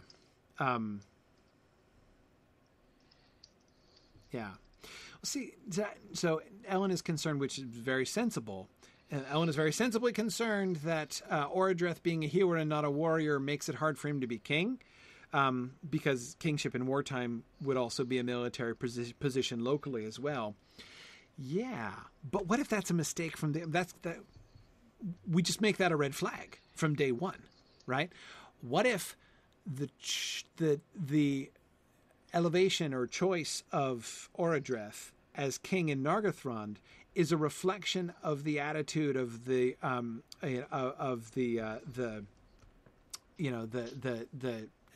of Nargothrond? What if it's a bad sign, right? And Ellen, exactly, that does also give a non-sexist reason for why Idril isn't the next High King of the Noldor after Turgon dies, right? But again, Turgon was not the son of Fingon either, so there is no absolute reason to believe that it necessarily has to pass down father to son either, right? Yeah.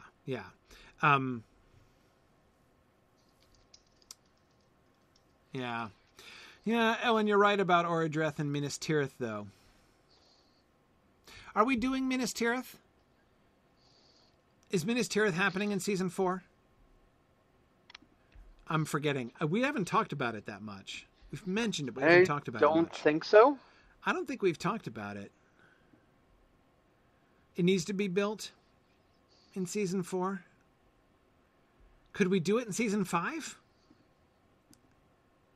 I He say says, kick the can. hoping to procrastinate? No. Yeah. Yeah, kick the can. Yeah.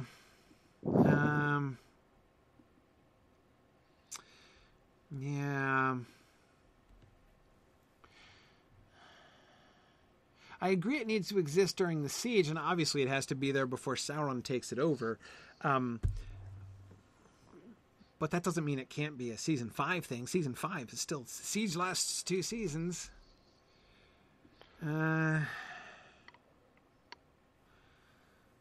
Nick says, hey, maybe we should just split season 4 into 2 seasons. Ha, ha, Yes. ha.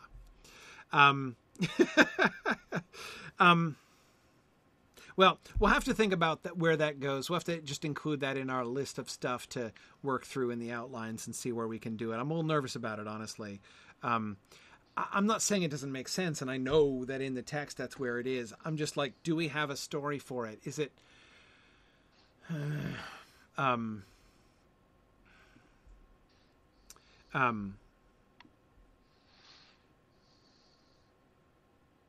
Yeah, see, David, I'm kind of inclining towards that too. I kind of think after the battles, hey, I've got a plan. What if, yes, Glaurung escapes through the gap, right? When Glaurung gets out, when he sneaks out, he escapes through the gap of Sirion, which is where he's going to go later on. Also, so it prefigures his later moves. He gets all the way down to the gap of Sirion, and they see like, okay, we've got to be super careful here, right? So after the Glaurung thing at the beginning of season 5, they're like, let's build a new fortress here, to like help to keep an eye out here, right? And we can and so that starts that, and then so we have them build it at the beginning of season 5, and then Sauron can take it over before the end of season 5 so that he can be running it later on. I like it. I know, Marie, that Finrod and Turgon building things is a story in this season, but that's exactly they're already busy building Nargothrond and Gondolin, and I'm not sure I want to distract from that.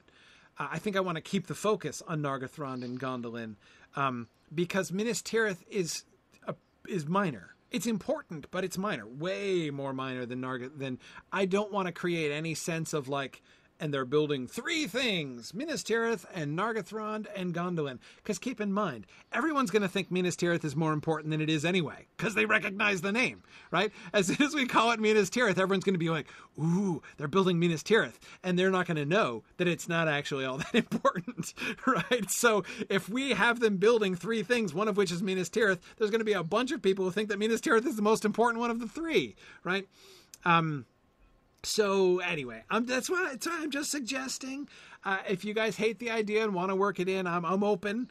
But I really want to. I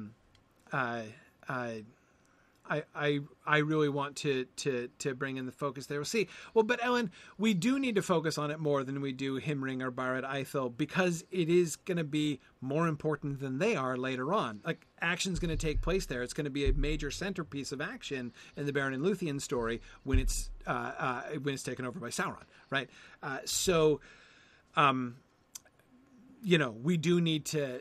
It's not as important as Gondolin or Nargothrond, but it's important to establish for storylines so that it's, because having Finrod, having the cleansing of the Isle and Finrod buried there, right? Tolan Garahoth is important. It will play an important role anyway in that story. So I do want to give it a little bit of a spotlight.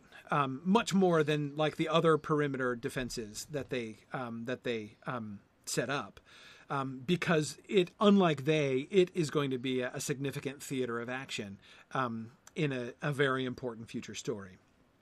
So, anyway, we'll see. We'll see. Exactly. Finrod dying in his own tower matters too. Exactly. So, not to mention, here's another possible angle. Finrod is setting up in Nargothrond, right? after he's set up in Nargothrond, and I know this is changing the book sequence, but bear with me. If he sets himself up in Nargothrond, but we want to show that Finrod, although he sets up in Nargothrond, is not an isolationist, right? Turgon is going to go isolationist in Gondolin. Finrod is secret, but not isolationist. He's going to be interacting. And so his choice to be like, hey, let's build a frontier fortress. I'm going to build Minas Tirith. This is part of Finrod's statement of being like, Nargothrond is hidden, but you know what? We're still here, right? And we're still going to help with the siege, even though we're hiding, right? And so it's a major statement about Fingon's character and about his goals, right, that he established in Minas Tirith, and so therefore it links it with him clearly, so it makes it significant when he dies there. And then after his death, that's when Nargothrond goes full isolationist, and they choose their healer king, because they're out of the military biz, right? They're just in full hiding mode, and so they choose a healer king or a Dreth, right? Kind of works together, right? Just suggesting. Okay. Yes. Okay.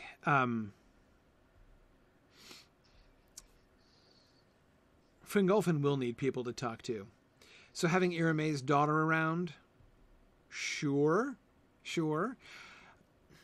There are a bunch of characters who are...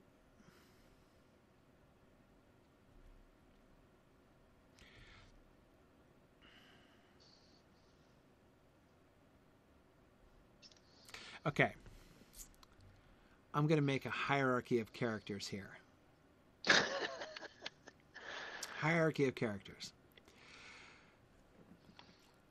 At the bottom, we have extras, right? People whose names we don't know, who are just like random elves killed in the kinslaying in order to be corpses, right? Because we need a bunch of corpses strewn around if we're going to have a kinslaying, right? Elves in order to like swell armies because it's going to look stupid to have only a handful of elves marching. We need a bunch of elves. So we're going to have a bunch of extras, right? So those who are like completely non-characters, and they can still have an impact, right? Like the gender balance of those, for instance, is one of the things that's going to have an impact on the impression that the whole thing makes. So it's not that those characters are insignificant, but those are in general unimportant. Individually, they're all unimportant characters. And again, my objection is that their death doesn't convey much loss, right? Okay, so we've got the extras class. Above the extras class, we have the class of minor characters who don't have major jobs and don't appear in very many episodes, right? They can still have personalities. They can still do things. They can still be people, right? It's fine. Again, we have to be careful about how much screen time we can afford to give all of them, because there's dozens and dozens of people like that. But they're people, right? And we can make people of them, and the majority of the people that we have killed off, be they male or female, are in that category. Because those are the kinds of characters to kill off. The class above them, which are the major characters who have important jobs and are dominant figures in the story, play dominant roles in the plot, it's harder to kill those off without making big changes to the story, right, to Tolkien's story. There's the character in between the bottom two. There's a third layer, right? So you got the major characters, you got the minor characters, you got the extras. In between minors and extras, there's this other class of characters, which I don't know what to call them. And those are characters that are on screen a lot, but we don't really know them, right? Like the people who are often with our primary characters, whom we may never meet, whose names may never get mentioned, who may never even have a line or more than one or two lines, right? Yeah, repeat background faces, Ellen, exactly. Repeat background faces. So, right. So having Fingolfin, if Fingolfin's herald were female, right? Member of his family or not, right? That would be fine. No problem with whenever we see Fingolfin in battle, or we see Fingolfin, in his war councils or something, there is always, this woman who is with him, and she doesn't have to. Do we have a name for her? Are we gonna develop her backstory? Is she gonna get a lot of lines? We might not have a lot of lines for her, right? Círdan sailors, Marie. Yeah, there are going to be Círdan the shipwright. We were talking about people, so we have a couple people sort of hovering between the minor character line and the repeat background faces level, right? People like Galdor, who is going to get lines in the Council of Elrond, but might not do very much of significance prior to that, right? Yeah. So. Yeah, David, that's an interesting example. David points to the character of Gothmog, the Orc General in the Return of the King film. We don't really know anything about him, but he's a very recognizable face. And I think actually he's big enough to be, I would call him a minor character, even though we don't know his backstory. He's not a very well-rounded, humanized minor character, but he's in it enough, I would say he's more than a repeat background face. Heck, like the other 8 Nazgul are kind of repeat background faces in Peter Jackson's films. I mean, they needn't be in ours, as we talked about last time. You also missed that, Dave. We totally talked about potential backstories for the Nazgul last week. Oh man. Oh yeah. We were totally working that out. Exactly, Ellen. Not visible background faces, but repeated background, invisible background faces. Invisible it's background. A totally legitimate subcategory of that class. Repeat invisible presence. Repeated invisible face. Right. He's got a nose. It's an invisible nose. How did you end up on the Nazgul in the middle of the First Age? Oh yeah, we went to because we were talking about the result of the human cultures and the corruption. We were talking about the fall of man, and then where that happens, and the cultural consequences of that, and then how some of the descendants of some of the people are going to be Nazgul eventually. So that's our digressions on the Silmarillion film project are always meaningful. Always meaningful, and they're going to pay off in spades. Maybe not for 10 or 15 years, but they're going to pay off. When we get back around to that. Yeah, but we remember that we had this conversation. Absolutely. Okay, cool.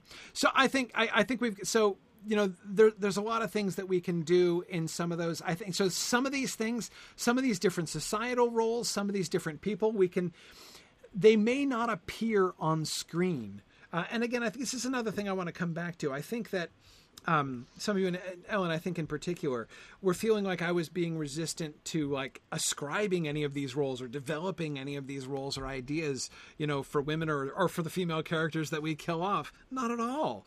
My point is just I don't know that we're going to have screen time or enough lines for everybody to give everybody a full story. And so some of the women that we kill off might be repeat background faces. None of them are going to be extras. If they were extras, they wouldn't do the job that I want them to do in the story, right? We wouldn't weep for them. I want us to weep for them. That's a big deal, weeping for them, right? They need to at least be repeat background faces, and if not, they can be minor characters. And what's more, there's absolutely not only is there no reason that we shouldn't, there's every reason that we should ourselves work out the background. Like, by all means, let's think through what roles all of these people have and where they are so that we can figure out where to place them and how to introduce them, whether it be as a repeat background face or as a minor character. But anyway, yeah, absolutely. We can, and I have absolutely no objection to giving them roles so long as there are enough roles to go around. I think that it's easy at this stage to be like, let's make them all major characters. Yeah, let's include everybody and let's give everybody a well-rounded story. We don't have that many minutes, and I think that's a good thing. I think we need to abide by that restriction because it's healthy and fun, I think. So yeah, again, if it works, awesome. I am 100% for it, and I think it's a huge enrichment of the story. I absolutely love doing it. In fact, part of what I object to so strenuously is the idea that I'm resistant to that. I'm not resistant to that. I'm just trying to be the voice of caution and prudence, because I'm all about caution, prudence, and sticking to limits. That's like my thing all the time. So, right, Trish? I mean, come on, is that not my middle name?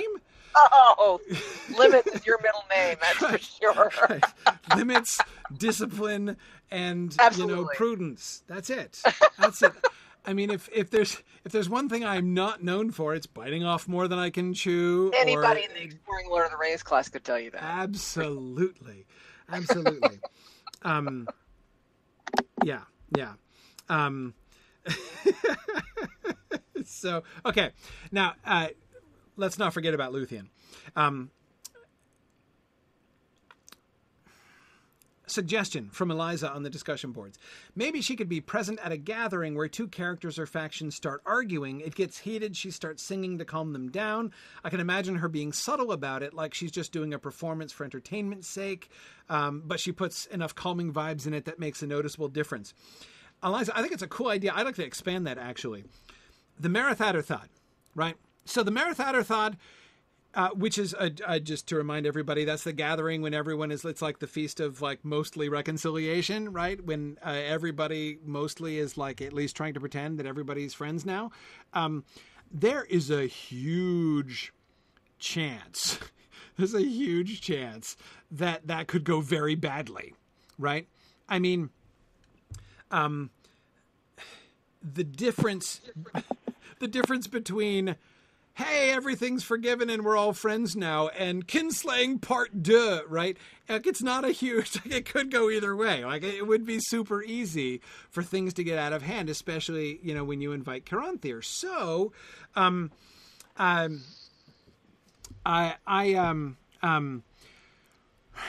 think that, what would be really good is for us to have, there should be tension, a good deal of tension at the Marath Adderthod. There are going to be some people who are not down with the reconciliation idea on either side. Some who are distrustful of the Noldor, some Sindar who are distrustful of the Noldor, some Noldor who look down on the Sindar, right? Not going to mention any names. Having Luthien play a role there, basically where like there's a moment where it looks like things might go sideways at the Marath Adderthod, right? And Luthien intervenes and sings and dances and peace is established and everything is okay. I like that. I think that would be a very public role so that everybody sees her. Everybody knows who she is. And now I know, Ellen, that she didn't go to the Marath Adderthod in the published Silmarillion. I know she doesn't, but I think I'm not insisting on it. I'm just suggesting it as an idea because I think it's one way to introduce Luthien to everybody. And it's true that, here's the other thing. I don't want to make Thingol, I want to be careful with Thingol. We don't want to make Thingol from the very beginning one of those fathers in medieval romances who puts his daughter up in the top of a tower, right? In order to ensure that some courtly lover is going to come and woo her down the road, which is what always happens in medieval romances when fathers lock their daughters in towers. You might as well put up a neon sign if you do that, apparently, in medieval romances. But I don't want to push Thingol into that role. I don't want his fall to be that quickly. I don't want to be that sketchy that quickly. Yeah, he's going to be protective of her. Yes, he's going to he's not going to be comfortable with men.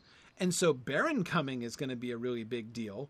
But we can make his protection of her against Beren a step forward for him, both a change in the circumstances, right? Because again, we're talking about this like skanky human guy instead of just like elves of uncertain provenance, and also a step down in him from the earlier days, right? Because we're talking about 2 seasons from now, right? When that happens. So that's why I would want to be careful about making Thingol too much of an overprotective dad from day one. So I would rather have him let her go in that way.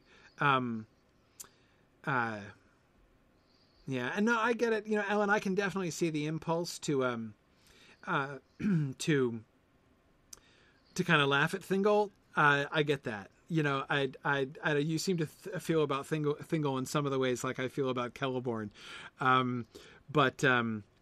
Yeah, I get that. I get that, and I'm not above bringing some mockery into Thingol's later actions, but I just don't want to make him static. I don't want to make him a joke from the beginning in that sense. He seems to be a tale of somebody kind of running afoul of a fatal flaw later on, right? Right. In an extreme situation where he's got possession of a Silmaril and that kind of stuff. But like early Thingol, I was thinking about this, you know, a superficial read, he does look kind of like a classic kind of overbearing father. Right. He does look right. But that's certainly his role in the Beren and Luthien story. Definitely. Yeah. But like his broader role in the Silmarillion, like he's a pretty cool guy. Yeah. And he gets a lot right. Yeah. Yeah, he does. For a long time. Yeah, definitely. I agree. I do think that he's, and the problem is he is the king of all of the Sindar. So if we lower him, we're already going to be again fighting against that higher class elves, lower class elves thing. We don't want the Sindar to look like the peasantry of the elves and the Noldor to look like aristocrats. Already visually they're going to, because the Noldor are going to be swanky and polished and pimped out, much more so than the Sindar. So there's already going to be a temptation to see the Noldor as upper class in a crude human sense. And we want to be careful about that. Though they are, the Calaquendi Moraquendi difference is a real one, and I'm not trying to deny that at all. But again, we want to be careful about that. And if we make their leader too, I don't know, low, I guess, right? If we make him kind of a joke from the beginning or weak from the beginning, it places all of the Sindar in a potentially compromised sort of position. Yeah. No, Karita, he's going to escalate to the locking into the tower. That's totally going to happen. I'm not opposed to it. I just want him to start there. That's all. I just want him to start there. Yeah.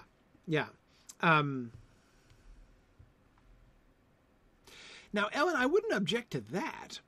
I wouldn't object to his initial impulse being worried about having Luthien go and have Melian talk him into it. So we see some like reluctance, but it's reluctance that's overcome, right? So we can see like the shadow of overprotectiveness to come. I wouldn't have any objection to that. I just wouldn't want him to be like, no, like, go to your room, Luthien, you know, from the very beginning. Right. That should be the locking in the tower should be a step in a direction as opposed to a part of a consistent pattern. Yeah, exactly. You know what I mean? Like we shouldn't be shocked by it. We Right. should foreshadow it. We shouldn't be shocked that he does it, or like. We can show the But impulse. we should be disappointed that he's gone that far. Yeah. Agreed.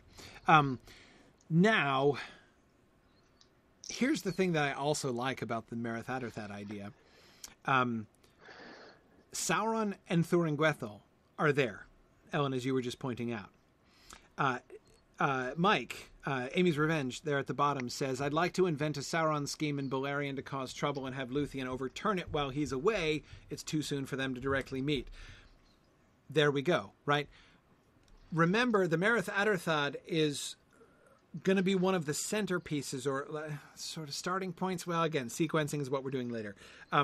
It's going to be one of the important moments in the Sauron catch and release program, right? So Sauron and Thuringwethil's insidious gaining of information and subverting the elves and the relationship between the Noldor and the Sindar, that's going to be a feature one way and another at the Merith Atterthad, right? So what if plan A, right? Sauron's plan A is to be like, he's like, hey, how about we go for broke, Thuringwethil, right? Let's try to turn the Merith Atherthad into a bloodbath. Wouldn't that be awesome? Wouldn't that be awesome if we get Kinslaying Part 2 right here and now, right? I mean, come on. That would be a coup, wouldn't it? So what if that's plan A? So what if we show them in disguised form, right? Sort of manipulating arranging meetings between, like they're like mingling and comparing notes and being like, oh, we've got to get Caranthir and Angrod together, right? Absolutely. Let's give them a few more drinks and then put them in conversation and see what happens, right? So we can show them kind of manipulating things and working so that she is, and it's not just social manipulation. Their power is at work here too, in influencing and even, well, let's stick with influencing the wills of the elves involved, right? And then Luthien undoes it, right? She doesn't undo everything they do, but she stymies that one particular maneuver, right? Which, of course, is one of the things that's going to lead them back to go to Plan B, which is rather than foment an immediate another kinslaying, we'll instead go back to the spying and opening the back door for at the Dagor Aglareb plan. But that way we can set up the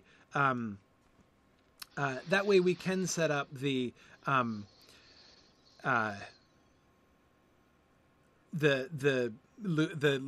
can foreshadow the Luthien Sauron conflict, or at least show. I mean, wouldn't it be fun? Come on, wouldn't it be fun? And not just fun, but useful, right? To have Sauron being like, oh man, that Luthien chick is trouble, right? Like, I'm gonna, I'll get back at her if it's the last thing I ever do, right? I mean, wouldn't it be kind of fun to have a little bit of an element of that, so that when Luthien shows up, right, at Tol Garahoth, Sauron is like, oh no, you didn't, right? Like, that is it. I am throwing down with this girl right now, right? Which leads him to his rash decision to take on Wolf Sauron form and go, to try to attack her. I think this could work. I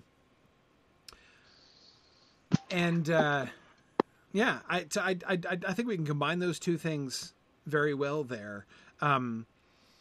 And I think this also fits the while Luthien shouldn't be insignificant, we don't want to give away her later exploits by involving her in adventures too directly, too early. Agreed. We don't want to have her roaming around. We don't want to have her like uncover and thwart a major continental plot. But again, if she happens to be there and is instrumental in thwarting a plot, she doesn't even have to know that it's a plot of Sauron. Exactly. Right.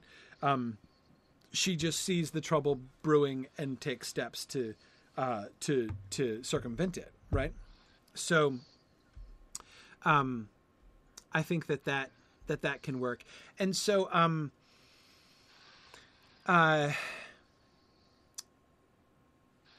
can we please send Caranthir to the Merith Atherthad? Please, I want some. We need troublemakers. We need tension and troublemakers at the Merith Atherthad. We totally do. Like, that has to happen. I'd really like Caranthir to be there grumpily. Why not? Why can't we have Caranthir there? Is there a good reason for him not to come? I mean, it's true that it makes an even stronger statement for him to be like, no, I refuse to attend. But, Marie suggests that Maedhros told Caranthir to stay home and he shows up anyway. Right. Right. Yeah, exactly. He's the super embarrassing brother who shows up drunk at the Merith Atherthad. I like it.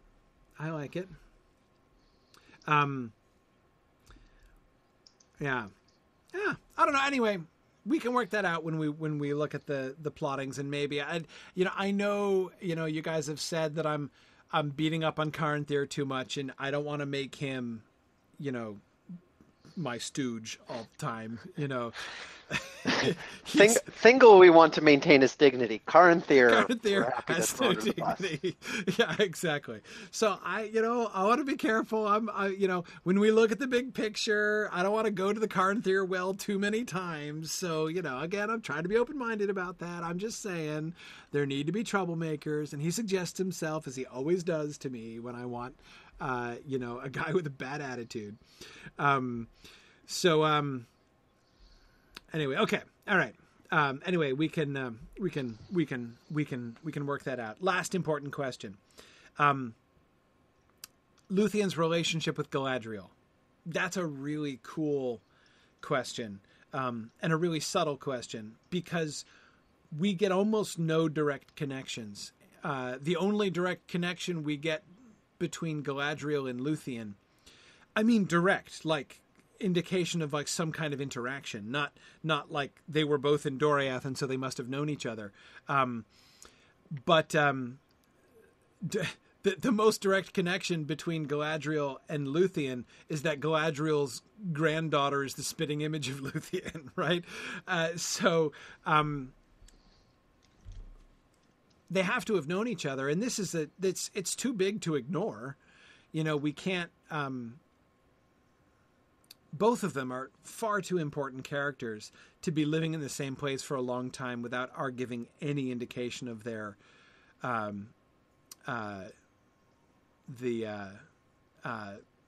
interactions. Besides, think of all the Bechdel test possibilities we're missing out on if we don't have conversations between Luthien and Galadriel.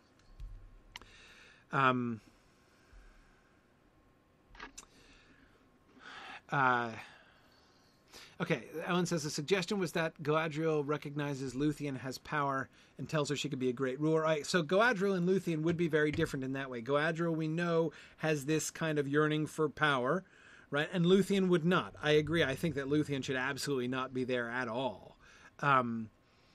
So showing a contrast there. So using Luthien, therefore, as a contrast to emphasize the potential sketchiness of Galadriel. Sure? Yeah? Yeah?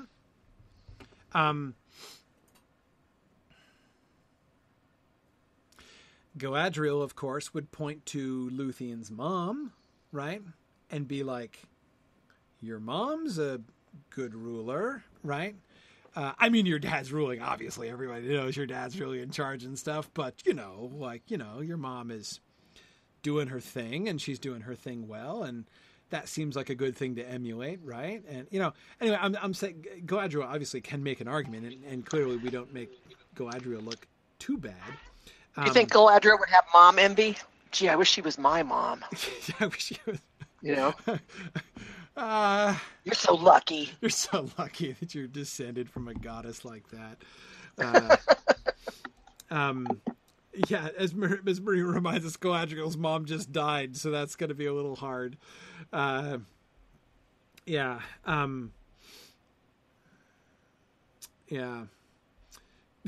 Karina. Karina wants them to have a hair conversation.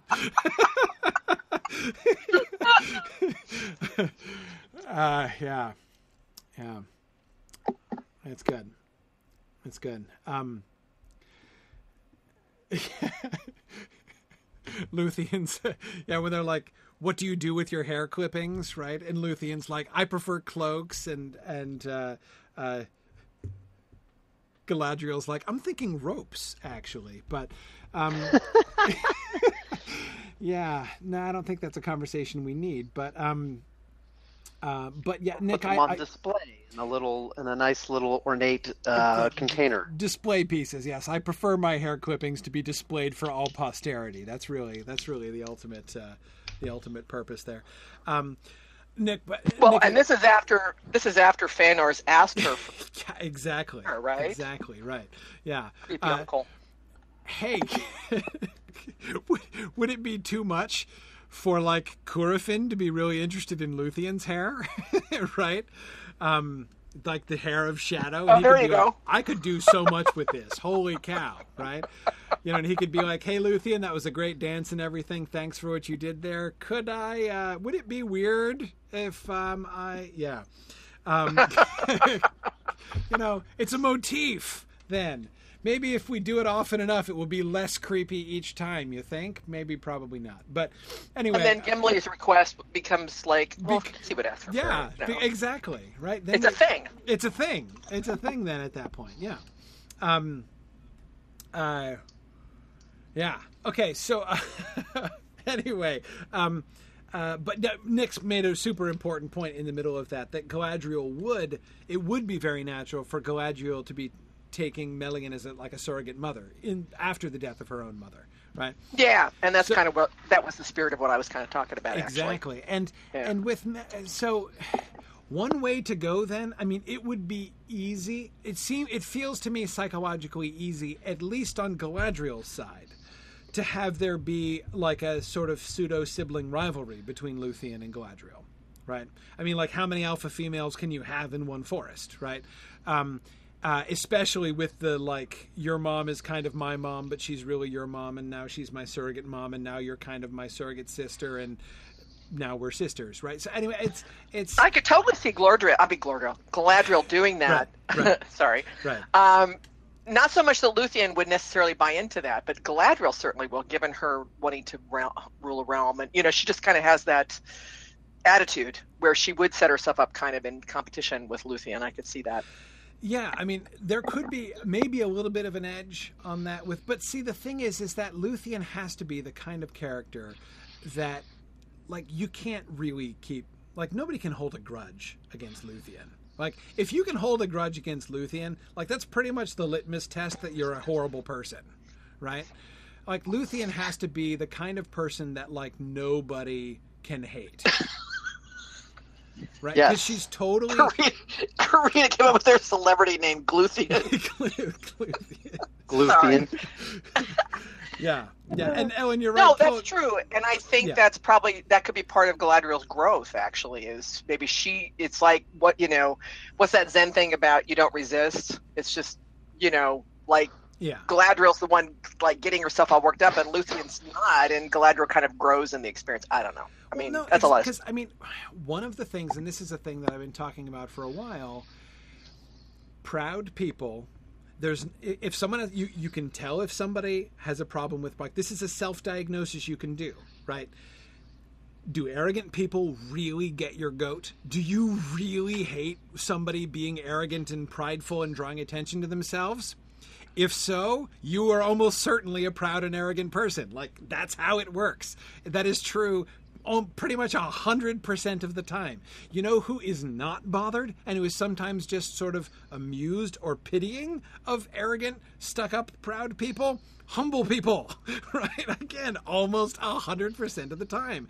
So pride is one of Galadriel's problems, right? She has a core pride issue. She wants her own power. She wants to establish dominion. She does care what other people think about her and about her own status. Luthien doesn't. Luthien is completely humble. So there is no mutual rivalry between them. But I think Galadriel's going to feel twitches, right? She's going to feel it to some extent. And so I do think if there's a way that we can show that, Trish, exactly what you're suggesting, her kind of having some kind of issues, her, because Luthien is greater than she is. Luthien is better than Galadriel. Luthien is a more powerful singer. She's more beautiful. She is higher than Galadriel is, but she's more humble than Galadriel is. Luthien does, and because again, really humble people are super hard to hate. And so you I think working that dynamic in, and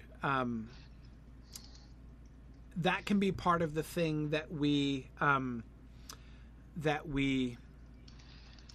work into both the initial story with her and Celeborn and the whole her working through her issues and his being her confidant story that we were building there. We can kind of work in maybe some sort of Luthien issues, some envy issues, because it's also part of her processing her grief for her mother, which is also one of the things that Celeborn is helping her process too. So, yeah. Yeah.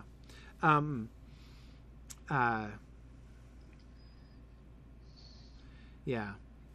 Yeah. Yeah. Yeah, absolutely. Celeborn is trustworthy. Did I misspeak just now? Did I say the wrong name? Celeborn is being Galadriel's confidant. Did I say that wrong? I didn't say that wrong, did I? Just want to make sure. Yeah. Yeah. Anyway.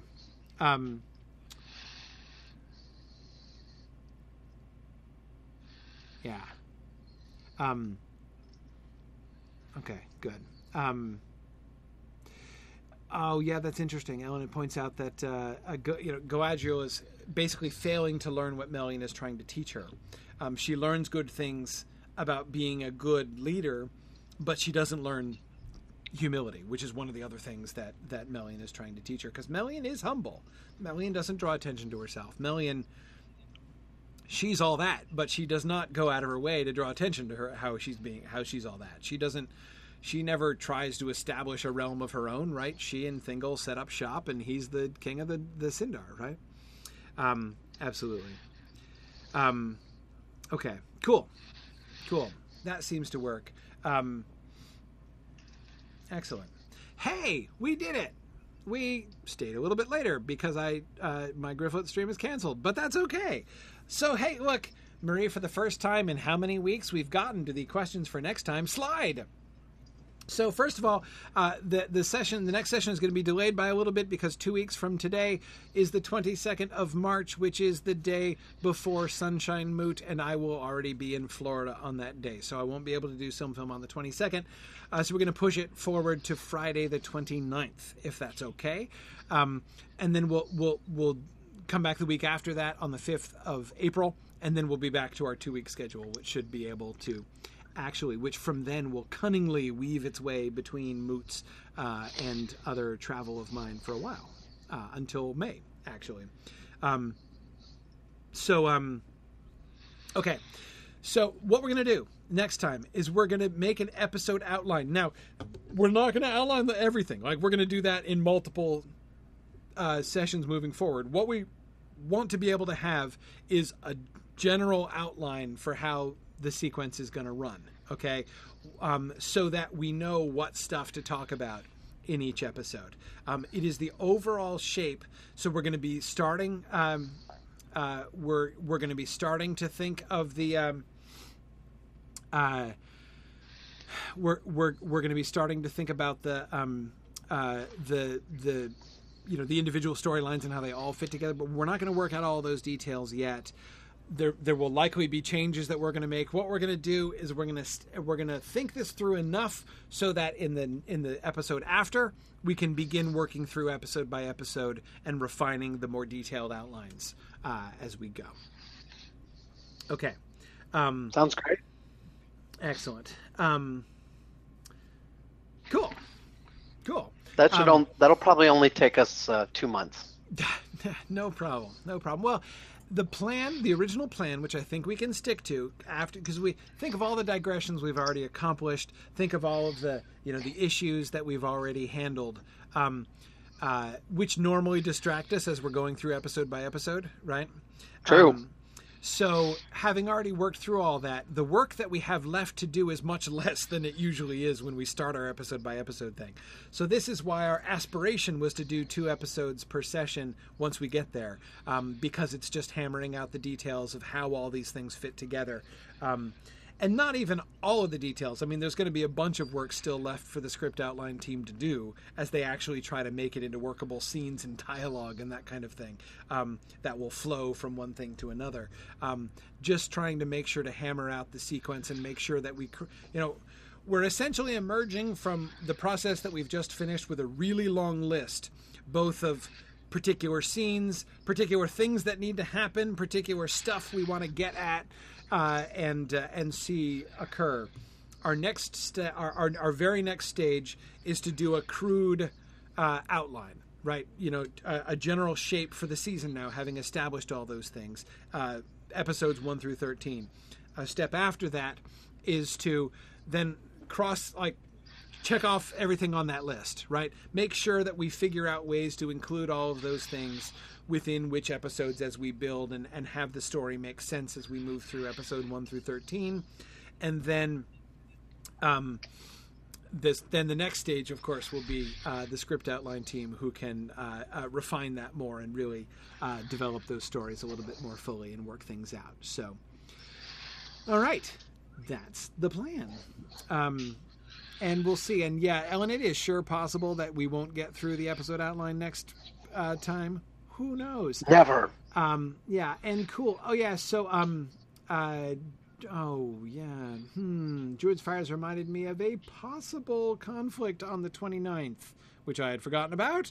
So stay tuned. You will be informed about the next meeting. Well, wait a second. Yeah. It's 2 weeks. It's the 22nd. I know. And that's what I definitely have a conflict with. I am 100% certain that there's a conflict on the 22nd. I am now wondering whether there might be a conflict on the 29th as well. But let's stick with the 29th for now. I have a high likelihood of a conflict on the 29th as well. Yeah. Well, maybe there's we'll a chance we'll figure it out. to shift it forward to the 15th instead, to do it next week instead of doing it 3 weeks from now. But we'll figure that out sooner rather than later and let you guys know. And I will, if you're registered for the webinar, I will post that, and it'll send an email to you guys with the update on that. And if you are watching us on Twitch, stay tuned, and we'll try to have it posted where you can access it there too. So anyway, we will we'll be back. We'll be ready for next time. It looks like people on GoToWebinar not hearing me anymore. But anyway, I will continue to say. But we can still see him. And you can still see me? All right, here we are. Hey, there he is. Man. You went away again. I got issues with my ISP. But anyway, okay. So, thank you very much for your extended patience today with our session. And we'll keep you guys posted about the time for next time. Thanks, everybody, and I look forward to seeing you at our next session, whensoever that might fall. And I will say, as always, thanks for listening, and Godspeed.